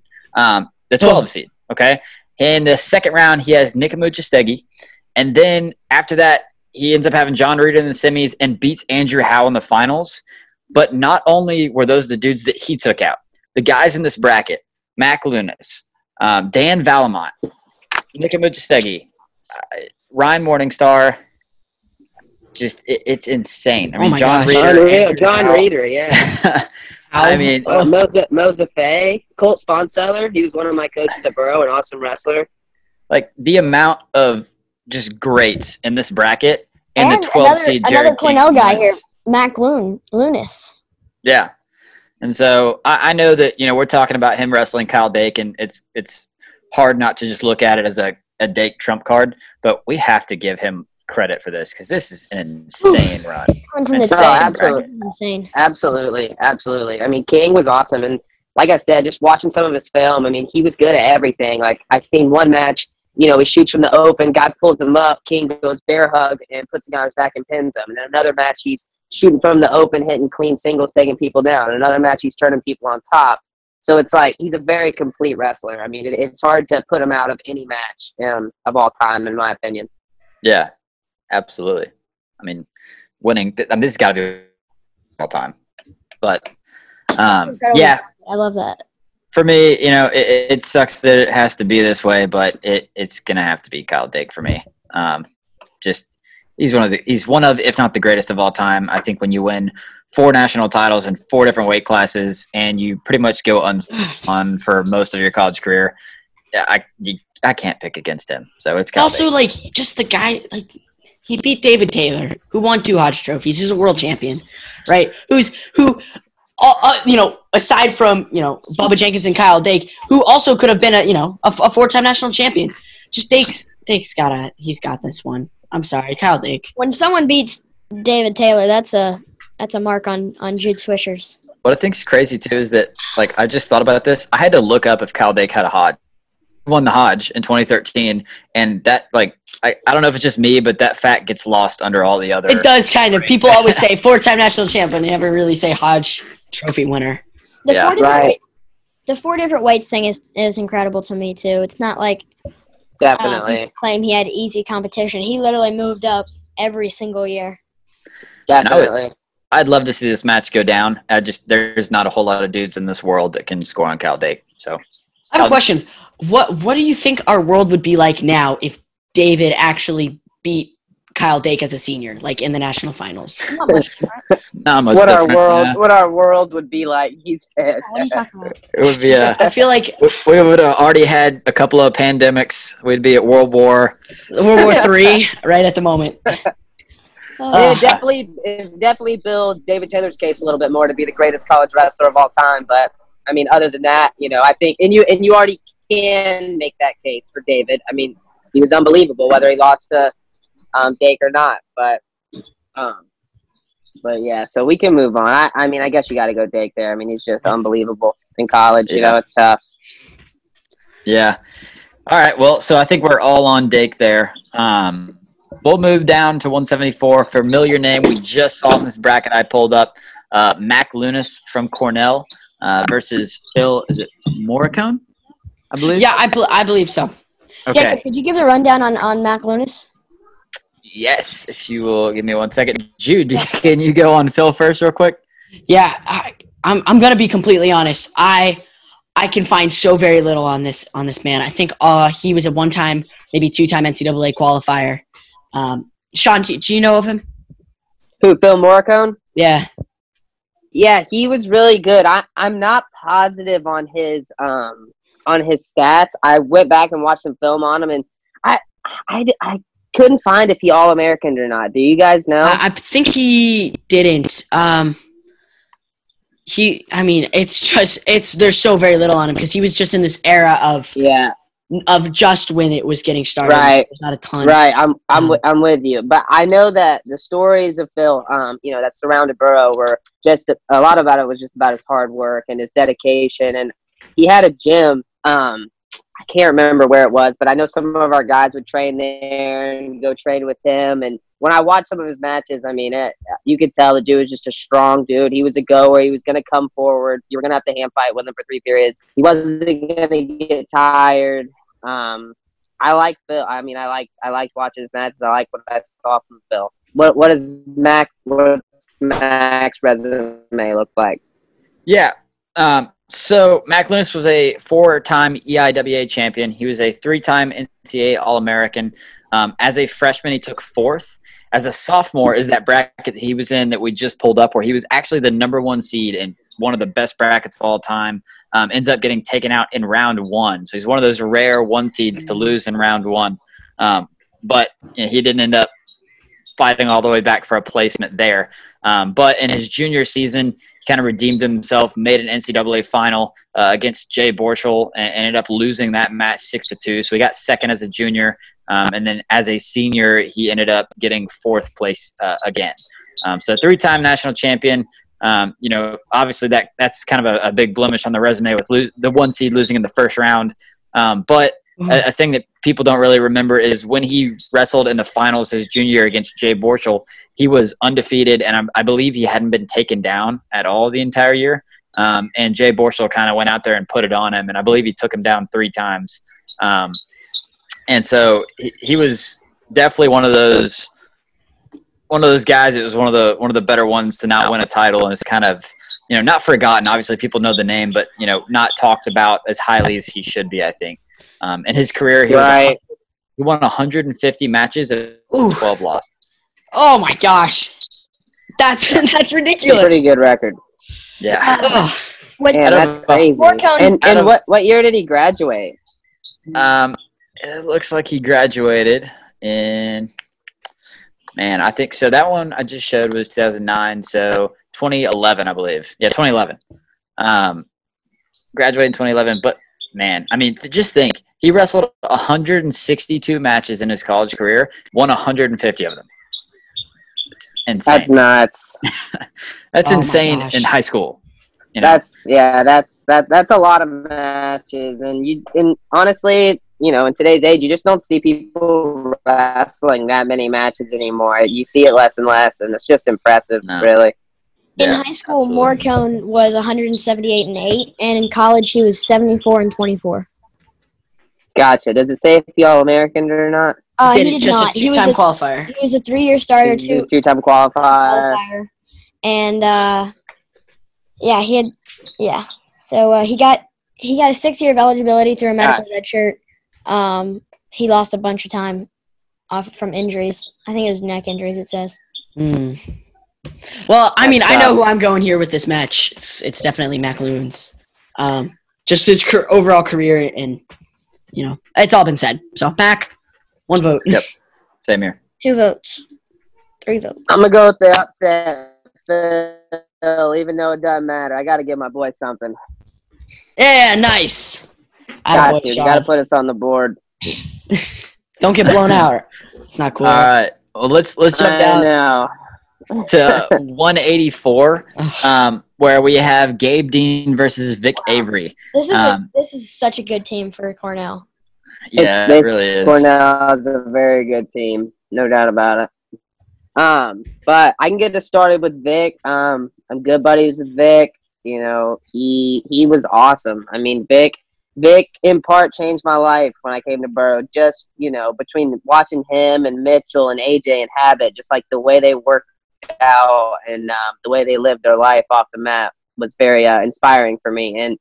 And Vic, I mean, gosh, he was so good. I mean, he got 3rd his junior year, and he wrestled Gabe in the semis in an incredible match. The match was unbelievable. And the reason Vic lost is Vic hits a switch in double overtime when Vic's on bottom, and Vic has Gabe Dean's leg up in the air for like 25 seconds or 20 seconds.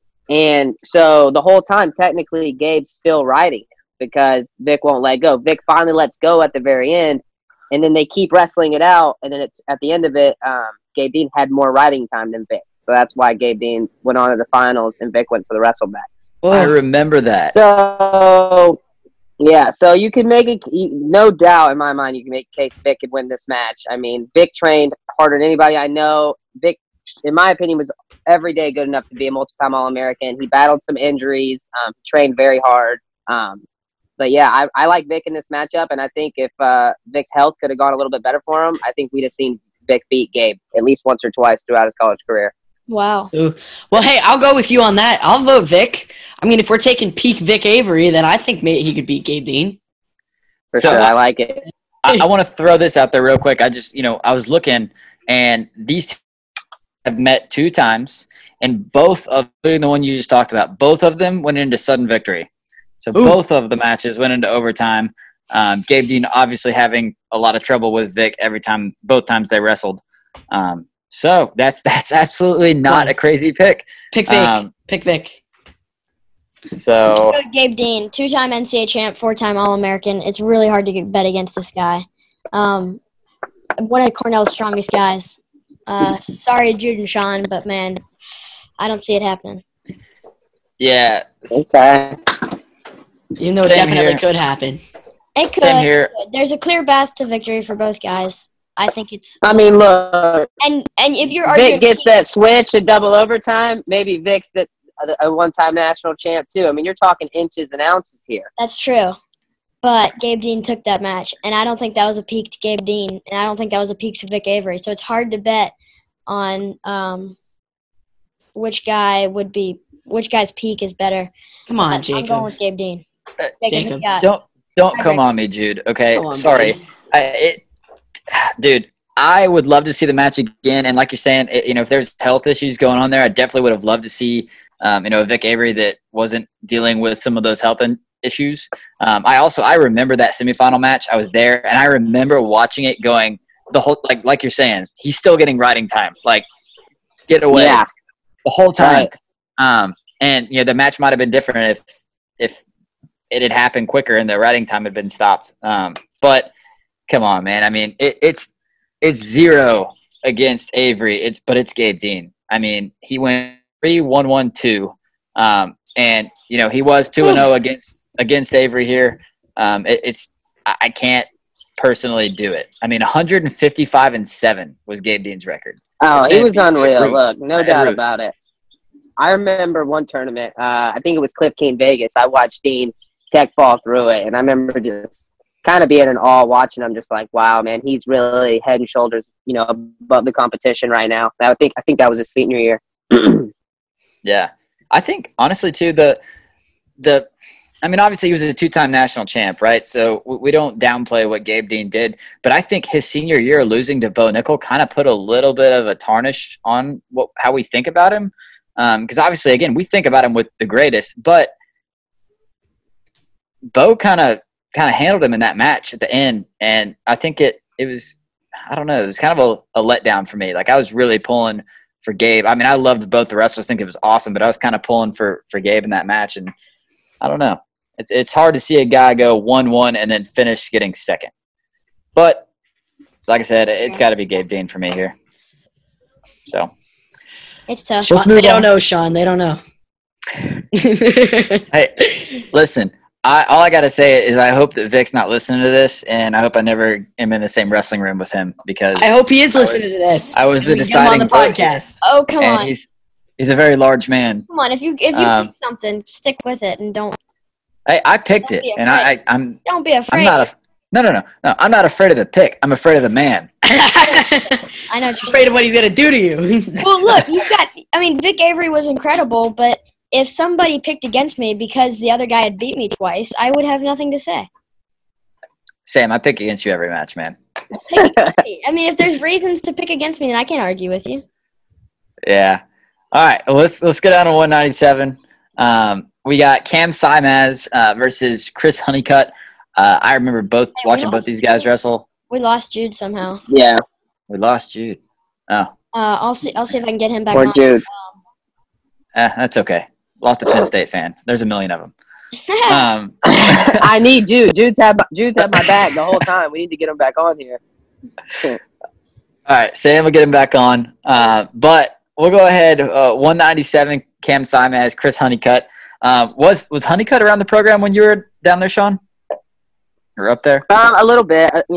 Kind of similar to King and Gresheimer. He was on his way out, and but he came in a few times. I watched him do some goes with Vic. When he started fighting and stuff. And I've been on Chris a little bit, not a ton, but I pulled up some matches before doing this, and I mean, he was a physical specimen. I mean, no doubt about it. Just he looked so strong in his matches. I was like, it was amazing to me how strong he looked. And I watched his match against Simez, which was an awesome NCAA finals match. Really looked like Honeycutt was in control, and Simez had some good open shots from the open to be at 197. Yeah. So tough. I don't know. Tough matchup. What do you think? Yeah, I mean, looking at the stats for Simaz, he was an All-American in all 4 years, a 4-time EIWA champion. He won the finals in 2012, and that was over Chris Honeycutt, which, again, like you're saying, was an awesome match. Man, that's a tough one because, like you're saying, it was a great match. It could have went either way. Statistically, I think we're having to lean more Simaz's way just from a stats perspective. But I can definitely see the argument either way here. So I don't know, sure, man. and yeah, it's tough. And man, watching that match, like the fact it was at 97 was shocking to me, just because the way the two guys wrestled. I mean, you got Simez shooting low singles from the open, and Honeycutt rolling ankles and coming out the back door, and it was an awesome match. And yeah, man, I mean, just two great athletes, and can't say enough about Cornell's lineup here. I mean, it's pretty solid. Yeah, and that's why,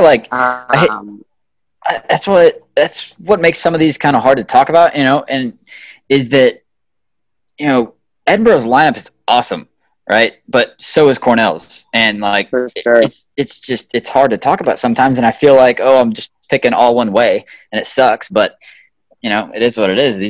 These are two of the best lineups of the decade. And for sure, and you gotta go with who you really think, and yeah, I mean, sometimes sure. when guys have wrestled in college and you've seen them wrestle and one guy won, and that's gonna skew your vote a little bit. But I try and remember that, this is a new duel. This isn't that one match. And even if someone won by 1 point, it's like it could always go the other way. And, so I try and remember that too. All right, guys, back. We should be getting Jude back on in a second. I don't know what happened, but he should be here in just a couple seconds. Have you guys gotten your picks in? Because I'm taking Simaz here, or Simaz. I'm not really sure how you it's Simaz. And I don't know if you were still on here when Sean said it, but they actually wrestled in the NCAA finals. Did they really? Yeah. And it was a great match. Simaz ended up coming out on top. Simaz was a 4-time All-American. It just all is kind of leaning Simaz's way. Again, like we were kind of saying, we weren't on here. This is definitely a match that could have went either way, because it was a really good one. But I think most of the stuff is leaning more Simaz's way, and so I'm gonna end up picking Simaz. When you got a 97-pounder shooting low singles, and his athleticism was unreal. Hey, I'm close to being a 97-pounder shooting low singles. Yeah, without the one, maybe. Without the one. Yeah. Dude, what happened, man? Dude, I just got popped out of the meeting. Don't know what happened. I was in the middle of opening my mouth, and then all of a sudden it was like blink. And I was gone. Unreal. I don't know. You missed my my burn when you jumped off. Yeah. Great. I'm really so sad I missed that. I said it's okay. He's a Penn State fan. There's a million of them. We can find another one. Oh no. Well, that's actually is pretty true. All right. Where are we at right now? Please enlighten me. I'm sorry for being. Hey, I'm gonna move locations really quick. I mean, you guys are good, but my phone's gonna die. So let me take this in the other room. We can keep going now. All right, that's You're good. Okay. Yeah. So me and Sam have picked Simaz. Yeah, Simez is a killer. Are you kidding me, Yeah. dude? He's incredible. Give me Cam Simez. Yeah. So like we were saying though, these two guys did wrestle in the NCAA finals. So it was an awesome match. Does trying- Sean have Simaz too? He did not make his pick yet. I think he was going to lean more on Honeycutt's way. Okay. But Cool. It doesn't matter though. All right. It's gonna be Yeah. 15-0. Goodness gracious, this Cornell team. I want to get to those lightweights though. I think that's where the fun's really. That's where at. the fun is for sure. absolutely. Start off, Real Buto and Gresheimer's fun, and then Dake Yeah. King is fun, but the So, rest aren't Real too- quick, I got to show this since we're talking about this match, and people at home can see. Here is the match we are actually talking about. Right, we're talking about Chris Honeycutt, Cam Simaz, and Honeycutt 2-time All-American, Simaz 4-time. Going with the and- no shirt pick. The no shirt pick. You guys remember Kyle Dake had a no shirt pick? Yes, I do remember that. Yeah. I'm not gonna But do this that, is guys. this is the actual match that's on YouTube. So if you're listening in and you wanna formulate your own opinion, then you can definitely jump on and see this actual how it all plays out. But at the end of the day, we do end up with Cam Simaz coming out on top 7-5. So you guys can see that, right? Yep. We can see it. Yep. There's Very, the very man choppy though. himself. That's fine. Yeah. That's all right. Great match. But me and Sam got Simaz. Jude, what are you thinking? Simez as well. I mean, he beat the man. So, well, I mean, Sean, who you got, my man? Sean, You guys hear me? yeah, yes, we got sir. Sam, I can you guys see the graphic again? Not yet. I was still black. I'm gonna have to take Honeycutt. Boys, just Yeah. stick to my gun, stick to my burrow, guys, and I'm gonna have to take Honeycutt. Awesome. Well, hey, I mean, it's a close match. I have not watched it, but I mean, you can Where definitely we at? make a case for Honeycutt. We're at Let's move on up to heavyweight, and if Jacob can get the graphic up. Yeah. Can y'all see it now? Yep. Awesome. Yeah, so we're back in. We're up to For sure. heavyweight. At this point, we do. I'm sorry, I keep erasing your check marks, Sam. Hey, dog, it don't No. matter. We gotta keep It's it. fine. We gotta keep this moving. But 285, Jeremy Sweeney versus Ernest James. So, Jude, get us started. Jude/Sean, whoever knows Ernest James, get us started. You got it, Sean, or you want me to do it? All right. Hey, I'll take it. Sean. So Ernest James, 2-time national qualifier. He took second at EWLs 1 year. Pretty good. I believe he was a 3 or 4 year starter for the Fighting Scots. Wrestled 285. Big man, dude. Big man. And they have a picture on the bio of him doing a mat return against Adam Kuhn. So that's pretty cool. And then Sam, tell us about Jeremy Sweeney. again, similar to a guy. Yeah, Sam, tell us about Jeremy Sweeney. All right, so Sweeney's a more recent guy, and I know him a little bit better from watching him in the past years. He's actually Hey, wrestled. can you guys hear me? Yeah, we got you. Right now we do. It sounds really Okay, you can choppy, hear me though. now. Yeah, That's better. it's Okay. very choppy. I was muted. I didn't know I was muted. Oh, hey, it's all right, man. That happens. But yeah, Stupid. My bad. All right, keep going. Sweeney's senior year was 2019, so I know him a little bit better. He was 3-time NCAA qualifier. Not the best. I know it's been said, but Cornell's heavyweights aren't really the specialty there. So he was a 3-time NCAA qualifier, and that's really his stats. He took 6th, 7th at the EIWAs, and that's Jeremy Sweeney. I mean, hey, I'm going to pick Sweeney here in this match, partially because of recency bias. Also because, he's a 3-time qualifier. Hold up. Who's Ernest James? You told us about him? Yeah.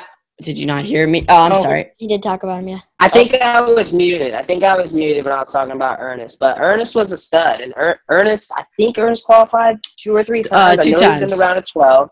He was 2-time. He was in the round of 12. To me, when I was watching film on Ernest, it seemed like he was a guy that was probably really hard to wrestle at heavyweight. He was a guy who kind of liked space. He looked strong. He shot doubles from the open. He had a really good cradle on top. I like Ernest in this match. I'm gonna have to take Ernest. I'm going with you as well. I think Jeremy Sweeney also had a little bit lighter competition these last couple of years. At heavyweight, it's kind of watered down, especially in the EIWA. So I'm going with Ernest James. Give me Sweeney. I've never Like watched it. Ernest James, but I have seen Jeremy Sweeney matches, so I will go with what I know. I've watched Jeremy Sweeney. Sweeney in – never mind, I've not. I was going to say in person, but I actually haven't. I thought I did. I've not. I seriously hate you guys for always putting me in this position somehow. I don't Ah. know what it is, but I'm always the last one. But yeah, I mean, looking at these two guys, this is, I mean, it's definitely one that I could go either way on. Thinking back, because I remember watching these guys wrestle, and like Sean's saying, that heavyweight cradle, I think is a little bit of a difference maker. He was good on top, and I'm going to go fighting Scots on this one, give him their first I one. like it. Nice. Let's go. It's you can't bet against a heavyweight that's got a good cradle, man. Yeah. But Man, he did too. He looked strong. yeah, Hey, guys, I'm Alright. sorry. I had the score wrong a minute ago. I don't know why I put 30-0, but that'll be Yeah, it's part of the fun. no worries, we got it. So let's go down 125. We'll kind of talk about each guy here, and then we'll let Sean dictate how much we want to talk about it. Since he is in, and we always want to be respectful if we got a guy on the show that's actually in the lineup. Sean could also just landmine the whole dang thing. Man, it is up to you if you want to make your pick, talk about it, whatever. We'll roll with the punches how you want to do it. But let's go ahead. No. Yeah, so let's go ahead and Sam, tell us about Troy Nickerson first. So Troy Nickerson, I actually did not know all that well. This is one of the guys that I made a mistake. I actually had Frank Pirelli on the team, and at first I was considering Vitor Arujau, so just getting a little bit of recency bias to myself. But he's a national champ. He was actually notable. He was the first 5-time high school state champ in the state of, I think it was New York, I believe. Yeah, I think he's from New York. Yep. Yeah, he's from Shenango Forks. So, yeah, he was the first 5-time high school state champ. He's now coaching at the University of Northern Colorado. And, like I said, he was a national champ.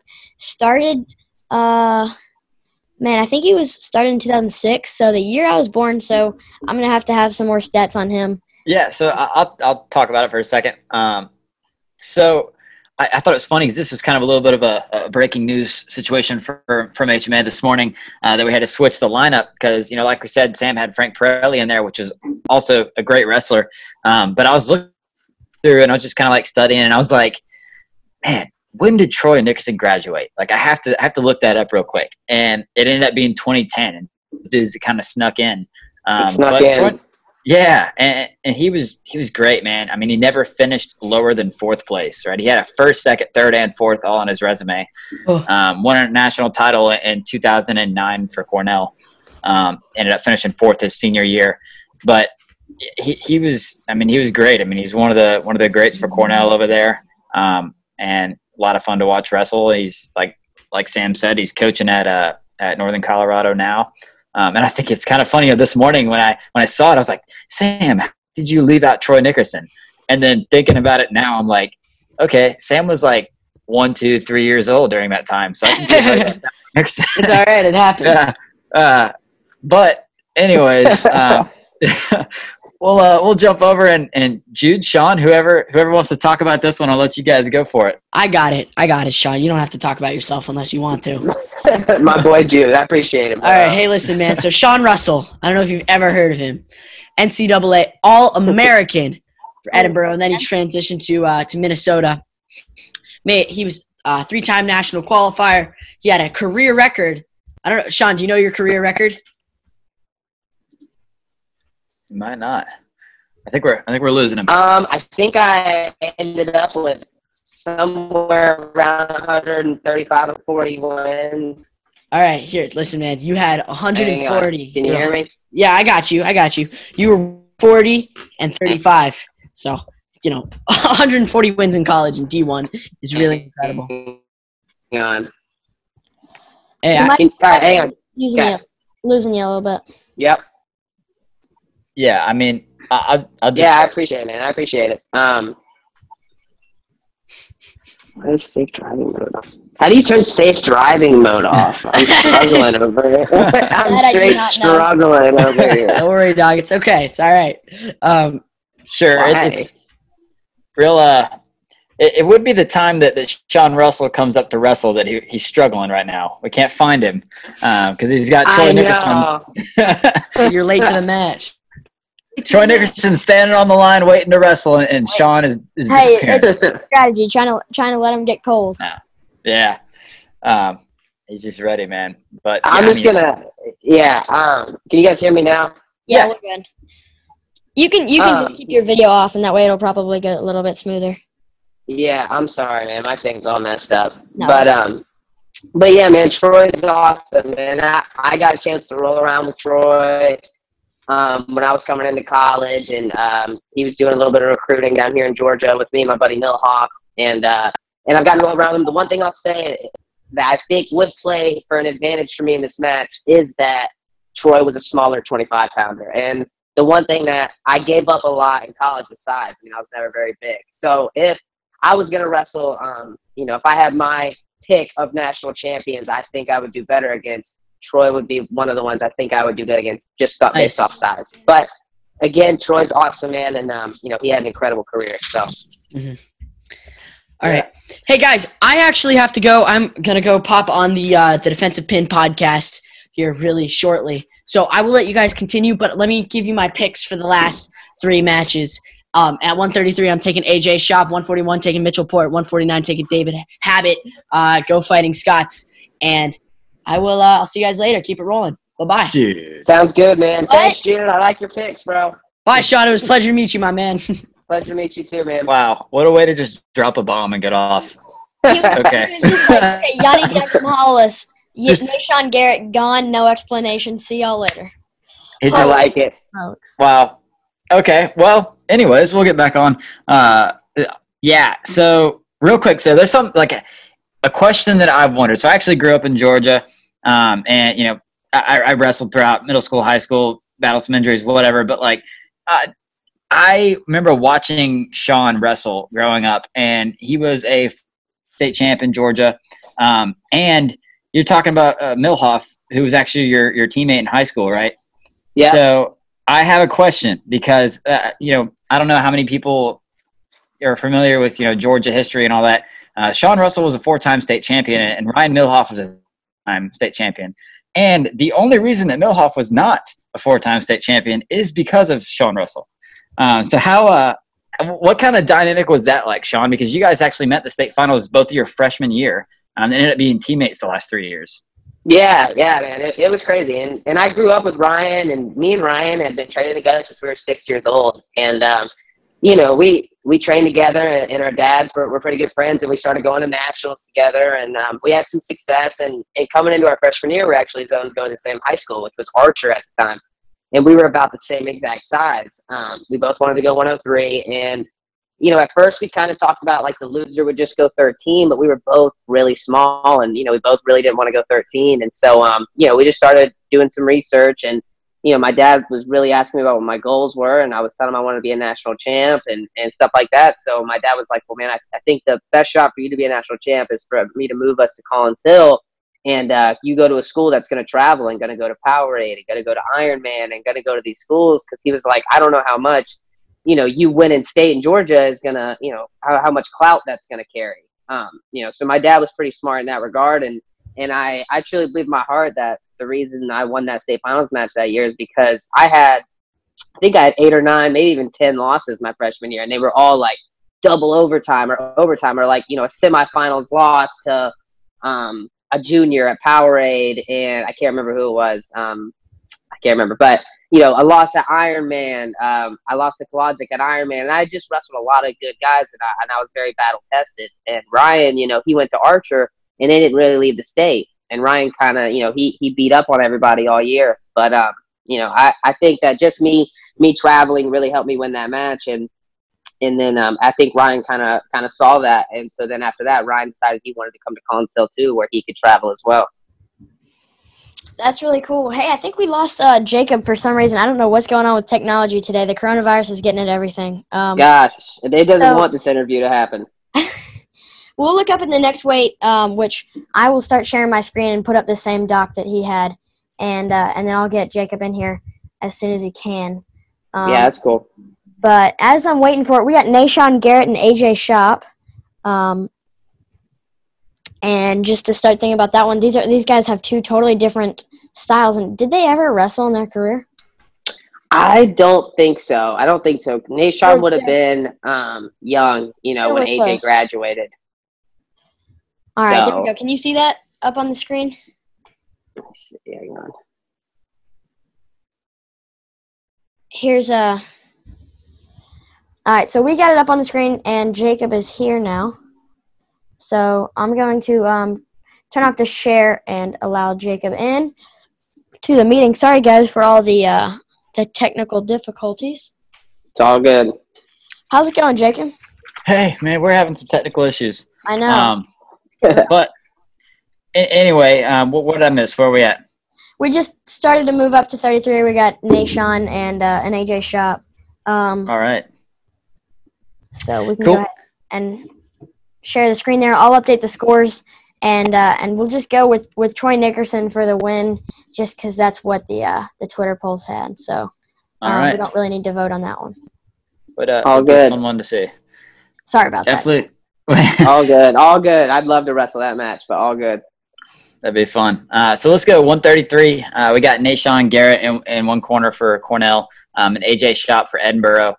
This would be a really fun one to watch. I'm sad that we never got to see it.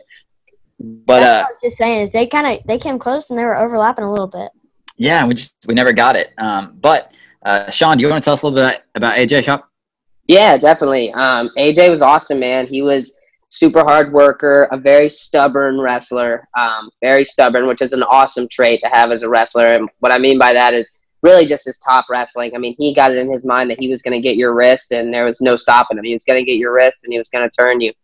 And I've seen him tech some really good wrestlers. I've seen him 15-point tech All-Americans, and he had an awesome career, and he definitely one of Coach Flynn's favorites. I mean, he worked very hard and just had an awesome career and was very disciplined, and just a really good wrestler. Can't say enough about him.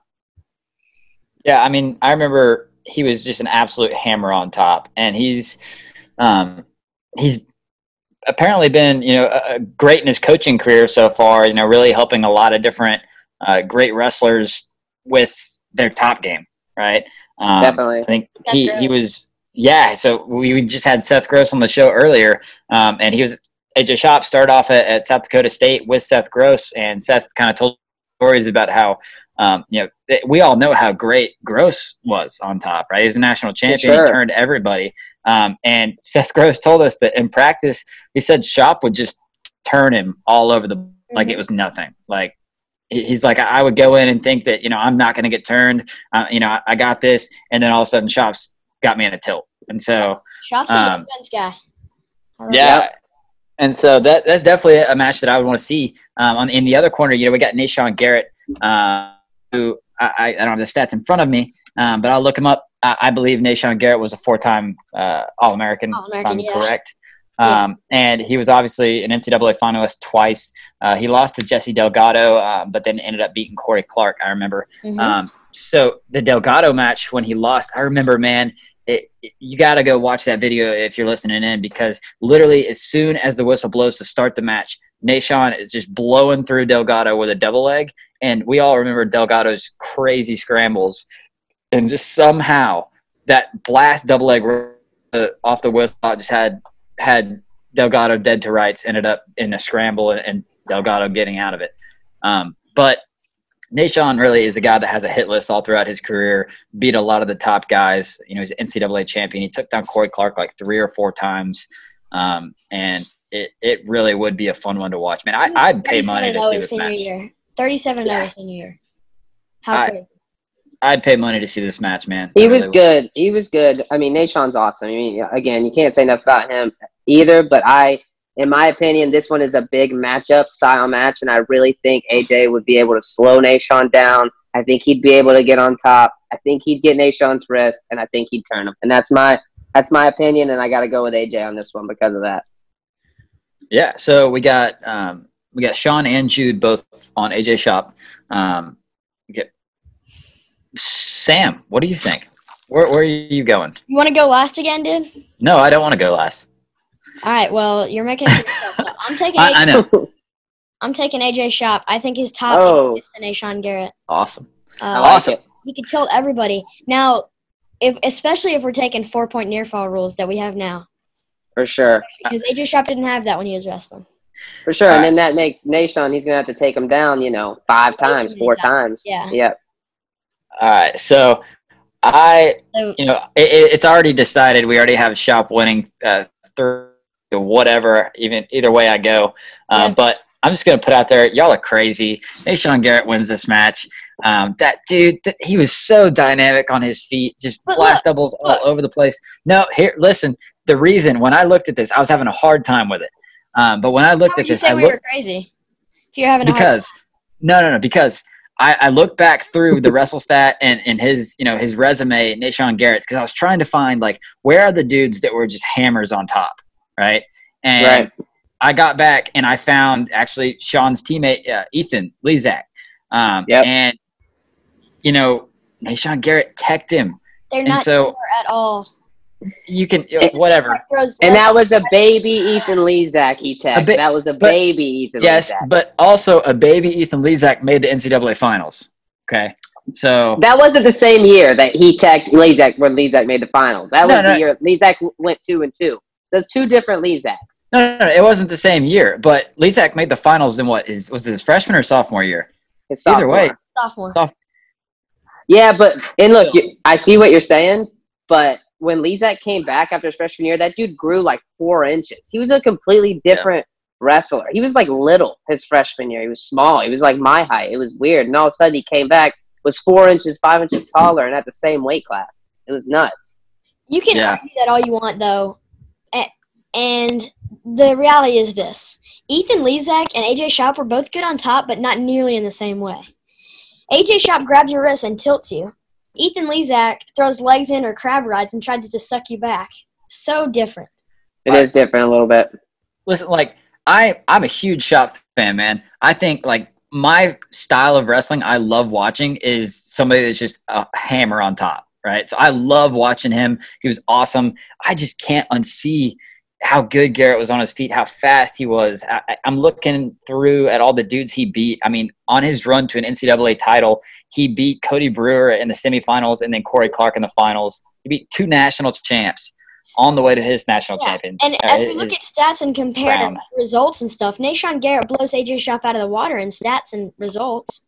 But when you battle him in their matchups and with today's rules, AJ Shop could turn him multiple times, and that's all it takes. Right, just once. Just once is all it takes. Once, it's 4. He just does this and rides him out. That's 5 points for him. And he's too sticky. He's too sticky on his feet for Nahshon to take him down 5 times or 4 times. Like, Shop's going to grab his wrist, and it's going to take Nahshon 40 seconds to clear AJ's tie, and then he might take him down once, and then AJ's going to – I mean, I just think AJ's going to get his turn, and I don't think Nahshon's going to be able to take him down enough times to tie it up. Yep. So I don't want it at all to sound like I'm like against Shop because that's not. No, you're good, man. You're good. You're entitled. Garrett either, but like, I'm voting for AJ Shop.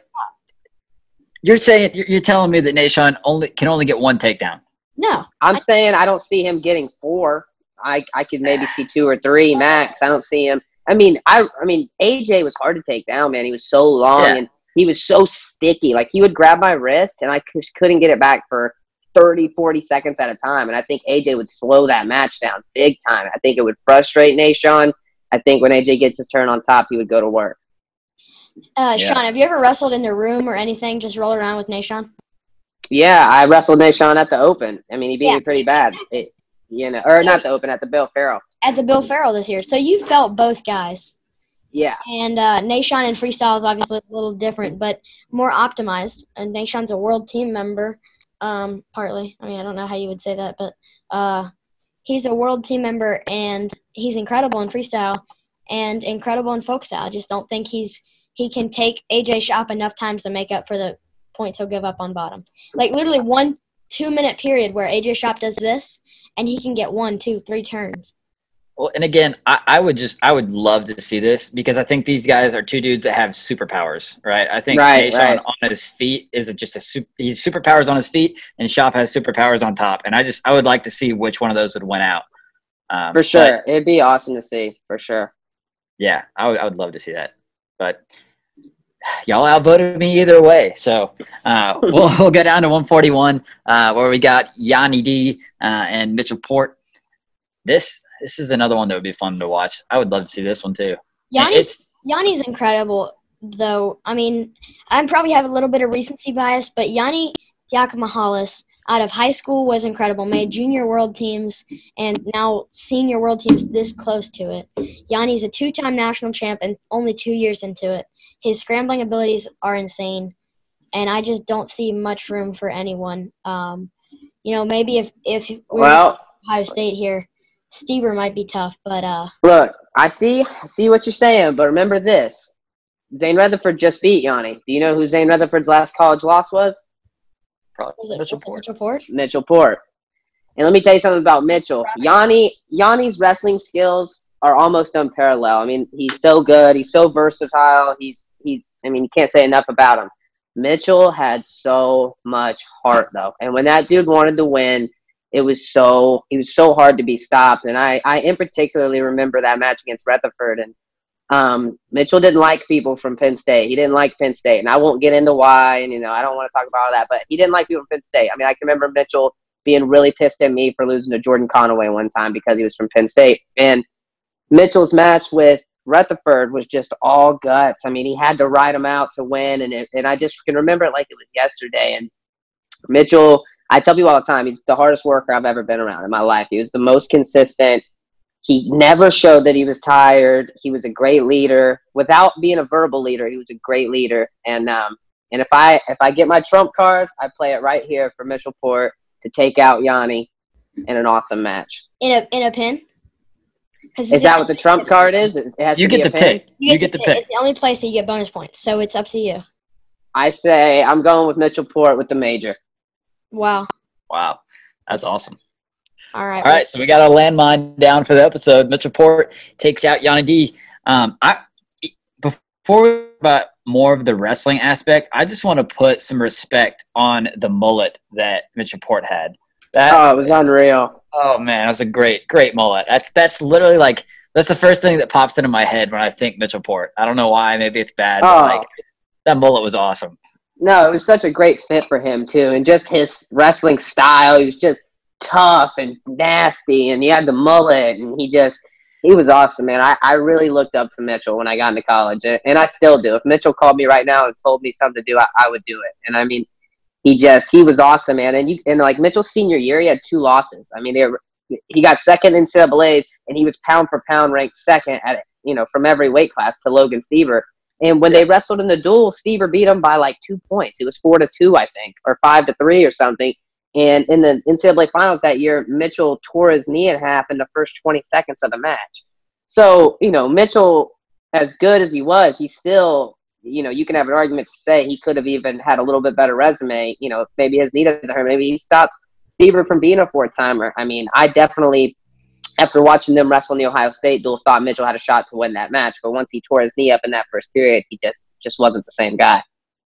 Yeah. Do you remember Port's freshman year? What did he do his freshman year? Because he was round of 12. Okay.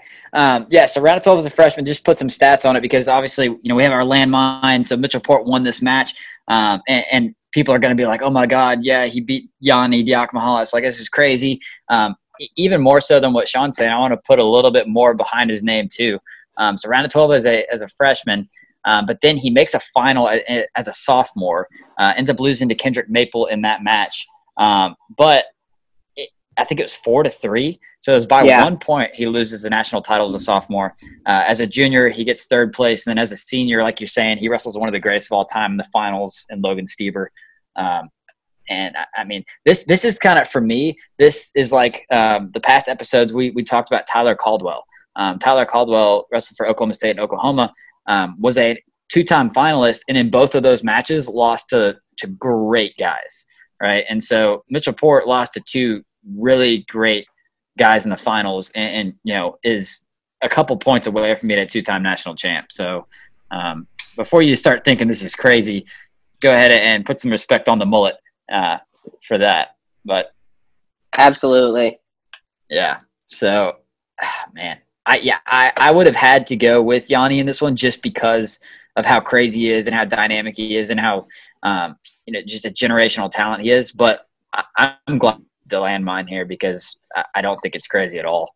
No, and I think it'd be a hard matchup for Yanni, man. I mean, Port is going to just hand fight and come forward for 3 periods, and Port's not going to take 100 shots, and he's not going to get into a million scrambles, but he's going to stay within himself. He's going to battle. He's going to fight for every single point, and I don't care who you are. If they wrestled today, I don't think that Yanni would ever be able to blow Port out of the water. I think it'd be a good match, and in my opinion, Port takes it. Yeah, absolutely. All right, so we got that. We got that down. The score is 18-10 coming into the final match. Is that updated, Sam? Yep, that's updated. Cool. 18-10 rolling into the final match. We have Chris Villalonga and David Habit. And that's how you say it, right? David Habit? Yep, David Habit. Cool. NCAA Finals in 2015. That's really one of the few matches that I've seen of David Habit. He also wrestled Zane first round in 2017 Worlds, I think, right? Yeah. You said he wrestled Zane? Yeah, first round 2017 World in Paris. Did he? Let me look. I'll look it up. I'm not positive about that. 2017. So, yeah. Sean, do you want to tell us a little bit about Dave? Yeah, for sure. Dave's awesome. He's one of my buddies, another one of my buddies. And I got another guy that I really looked up to when I got to Edinburgh, who was on his senior year when I got there, and who took me under his wing a little bit and really helped me out from a wrestling standpoint. And just when you want to talk about the epitome of an awesome wrestler and technically an awesome wrestler, I mean, Dave Habit is your guy. I mean, he was an awesome scrambler. He was an awesome leg attacker. He had a ton of tricks. He was solid on top. He was good on bottom. He showed me a lot. He used to drill with me a lot. He'd stay extra with me a lot. I've seen the guy wrestle a ton. He had a lot of heart. Dave was one of those guys that could wrestle for like 2 hours too. They never seemed like he got tired. It was crazy. And, I like Dave a lot, and I'm a really big fan of his wrestling. Just can't say enough about him. Dave was awesome. Yeah. So he was an NCAA finalist. He ended up losing to Addershelt. And man, that one irked me because I was definitely pulling for him there. That match was crazy. Remember the way it ended too? Remember Dave kind of shot a double and kind of like fell in overtime. Not fell. I mean, Hadashot got the takedown, but it was weird. He like shot it. Hadashot kind of moved, and Dave kind of stumbled, and then Hadashot kind of jumped on him, and it was a weird finish. Yeah, I do kind of remember that. Like, yeah, I remember it being weird. It was kind of a letdown watching it because it was like such a great match, and then it kind of ended in like a anticlimactic takedown that. Yeah, I remember Exactly, yep. Yeah, and Dave beat Surtis in the semis to get there, which was an awesome match. Yeah. Do you remember what the other years? Was he an All-American the other years? Yep, he was 4th as a junior. He was 4th as a junior, yep, and 2nd as a senior. And he was a 2-time All-American. Cool. So on the other side, we got Chris Villalonga from Cornell. This is another we got yelled at on Twitter because we actually ended up we had Hunter Richard in that, or Sam. I'm gonna put it on Sam because they put enough stuff on me. Yeah. It was, but Sam had Hunter Richard in the lineup for Cornell, and then we put it out, and like almost immediately there was like 3, 4, 5 different guys commented being like, "Where's Chris Villalonga? Why is he not in here?" He's like, okay, well, I put on there. I was like. Because I hadn't looked into it. I hadn't done the lineup. And I was like, cool, that's definitely something to look into. Can you guys tell me why you're saying that? And they were all like, well, he was an All-American, and the other guy's not. And I was like, okay, well, we got to change that. But, for sure. Villalonga ended up getting 6th as a senior. WrestleStat is awesome, but unfortunately they had to start somewhere, so their stats don't go back far enough to see his first couple of years. Right. But I know he was a 1-time All-American, round of 12 as a junior. And these guys actually did hit head-to-head with Dave taking so for me, it's going to be Dave Habit here. Yeah, for sure. I got to take Dave too. And, And I've seen Chris wrestle, Villong. I've seen him wrestle a lot. I've seen him wrestle in high school. I've seen him wrestle with my buddy Joel Smith. So I know that Chris can wrestle, and he was a stud. But Dave was just too technical. Yeah. Yeah. Well, honestly, that was a great duel, man. And that was a lot better than I thought it was going to be too. And it's kind of interesting. Most of the matches that we've looked at in this first round, it's been so much fun because, we took these teams and we got these teams and these seeds by their placements over the last 10 years. But then within each team, we got to pick, who we thought was the all-decade team, right? Right. And so it's really cool to see this all materialize because, some of them, the matchups before, like literally before this episode started, I actually text Sam and Jude and we had Oklahoma State, Wisconsin. And I said, hey, I know we got Seth coming on, but do we really want to have Seth on? Because Oklahoma State might really whoop up on him, Yeah, yeah. And we end up getting done with the duel and freaking Wisconsin wins it. It's crazy. Right. So these have been super fun to watch. And like this duel, I looked at this before and, both these are awesome lineups, but I looked at Cornell's and I was like, dude, this is stacked. And at the end of it, 18-13, I mean, this is an awesome duel again. So for sure, all of these duels have been great. And, everybody we can argue that a lot of these matches would go differently. But man, this has been a lot of fun to do. We really appreciate you coming on and telling us, all about all these Edinboro guys and giving us your input and your landmine. We really appreciate it, Sean. Yeah, man, no problem. I had a blast. Definitely was a lot of fun. Definitely was fun going down memory lane. I mean, I'm a huge wrestling fan, as you guys are. So even from Cornell's lineup, just talking about some of those guys, it's like, oh man, I remember this match with that guy and this one, and it's cool kind of comparing matchups and comparing matches that, can't happen or would never happen. But, looking at who you really think would win, between a guy who graduated in 2014, the guy graduated in 2010 or whatever, So definitely a lot of fun, man. And I appreciate you guys having me. Oh, absolutely, dude. Absolutely. We'll have to get you on another time too. What might be fun is you come on for Minnesota too next time. I'll see if that works out. That'd be awesome, man. Even with that, this tournament's gonna take a little while to get through, but my next project I've been looking forward to working on is, we have all this time with quarantine. So my next project I was thinking is let's put a tournament of all of some of the best dudes to never win it, right? That'd be awesome. I think Port might find himself in that tournament. So absolutely, maybe we can talk about that later. In there for sure. That'd be awesome. Yeah. All right, man. Well, I think we got to sign off. We've been going for a really long time. Been a lot of fun. I could talk for forever. My wife probably hates me, but it's been a great time, man. So from the HMA team, thanks everybody for listening, and we'll see you next time.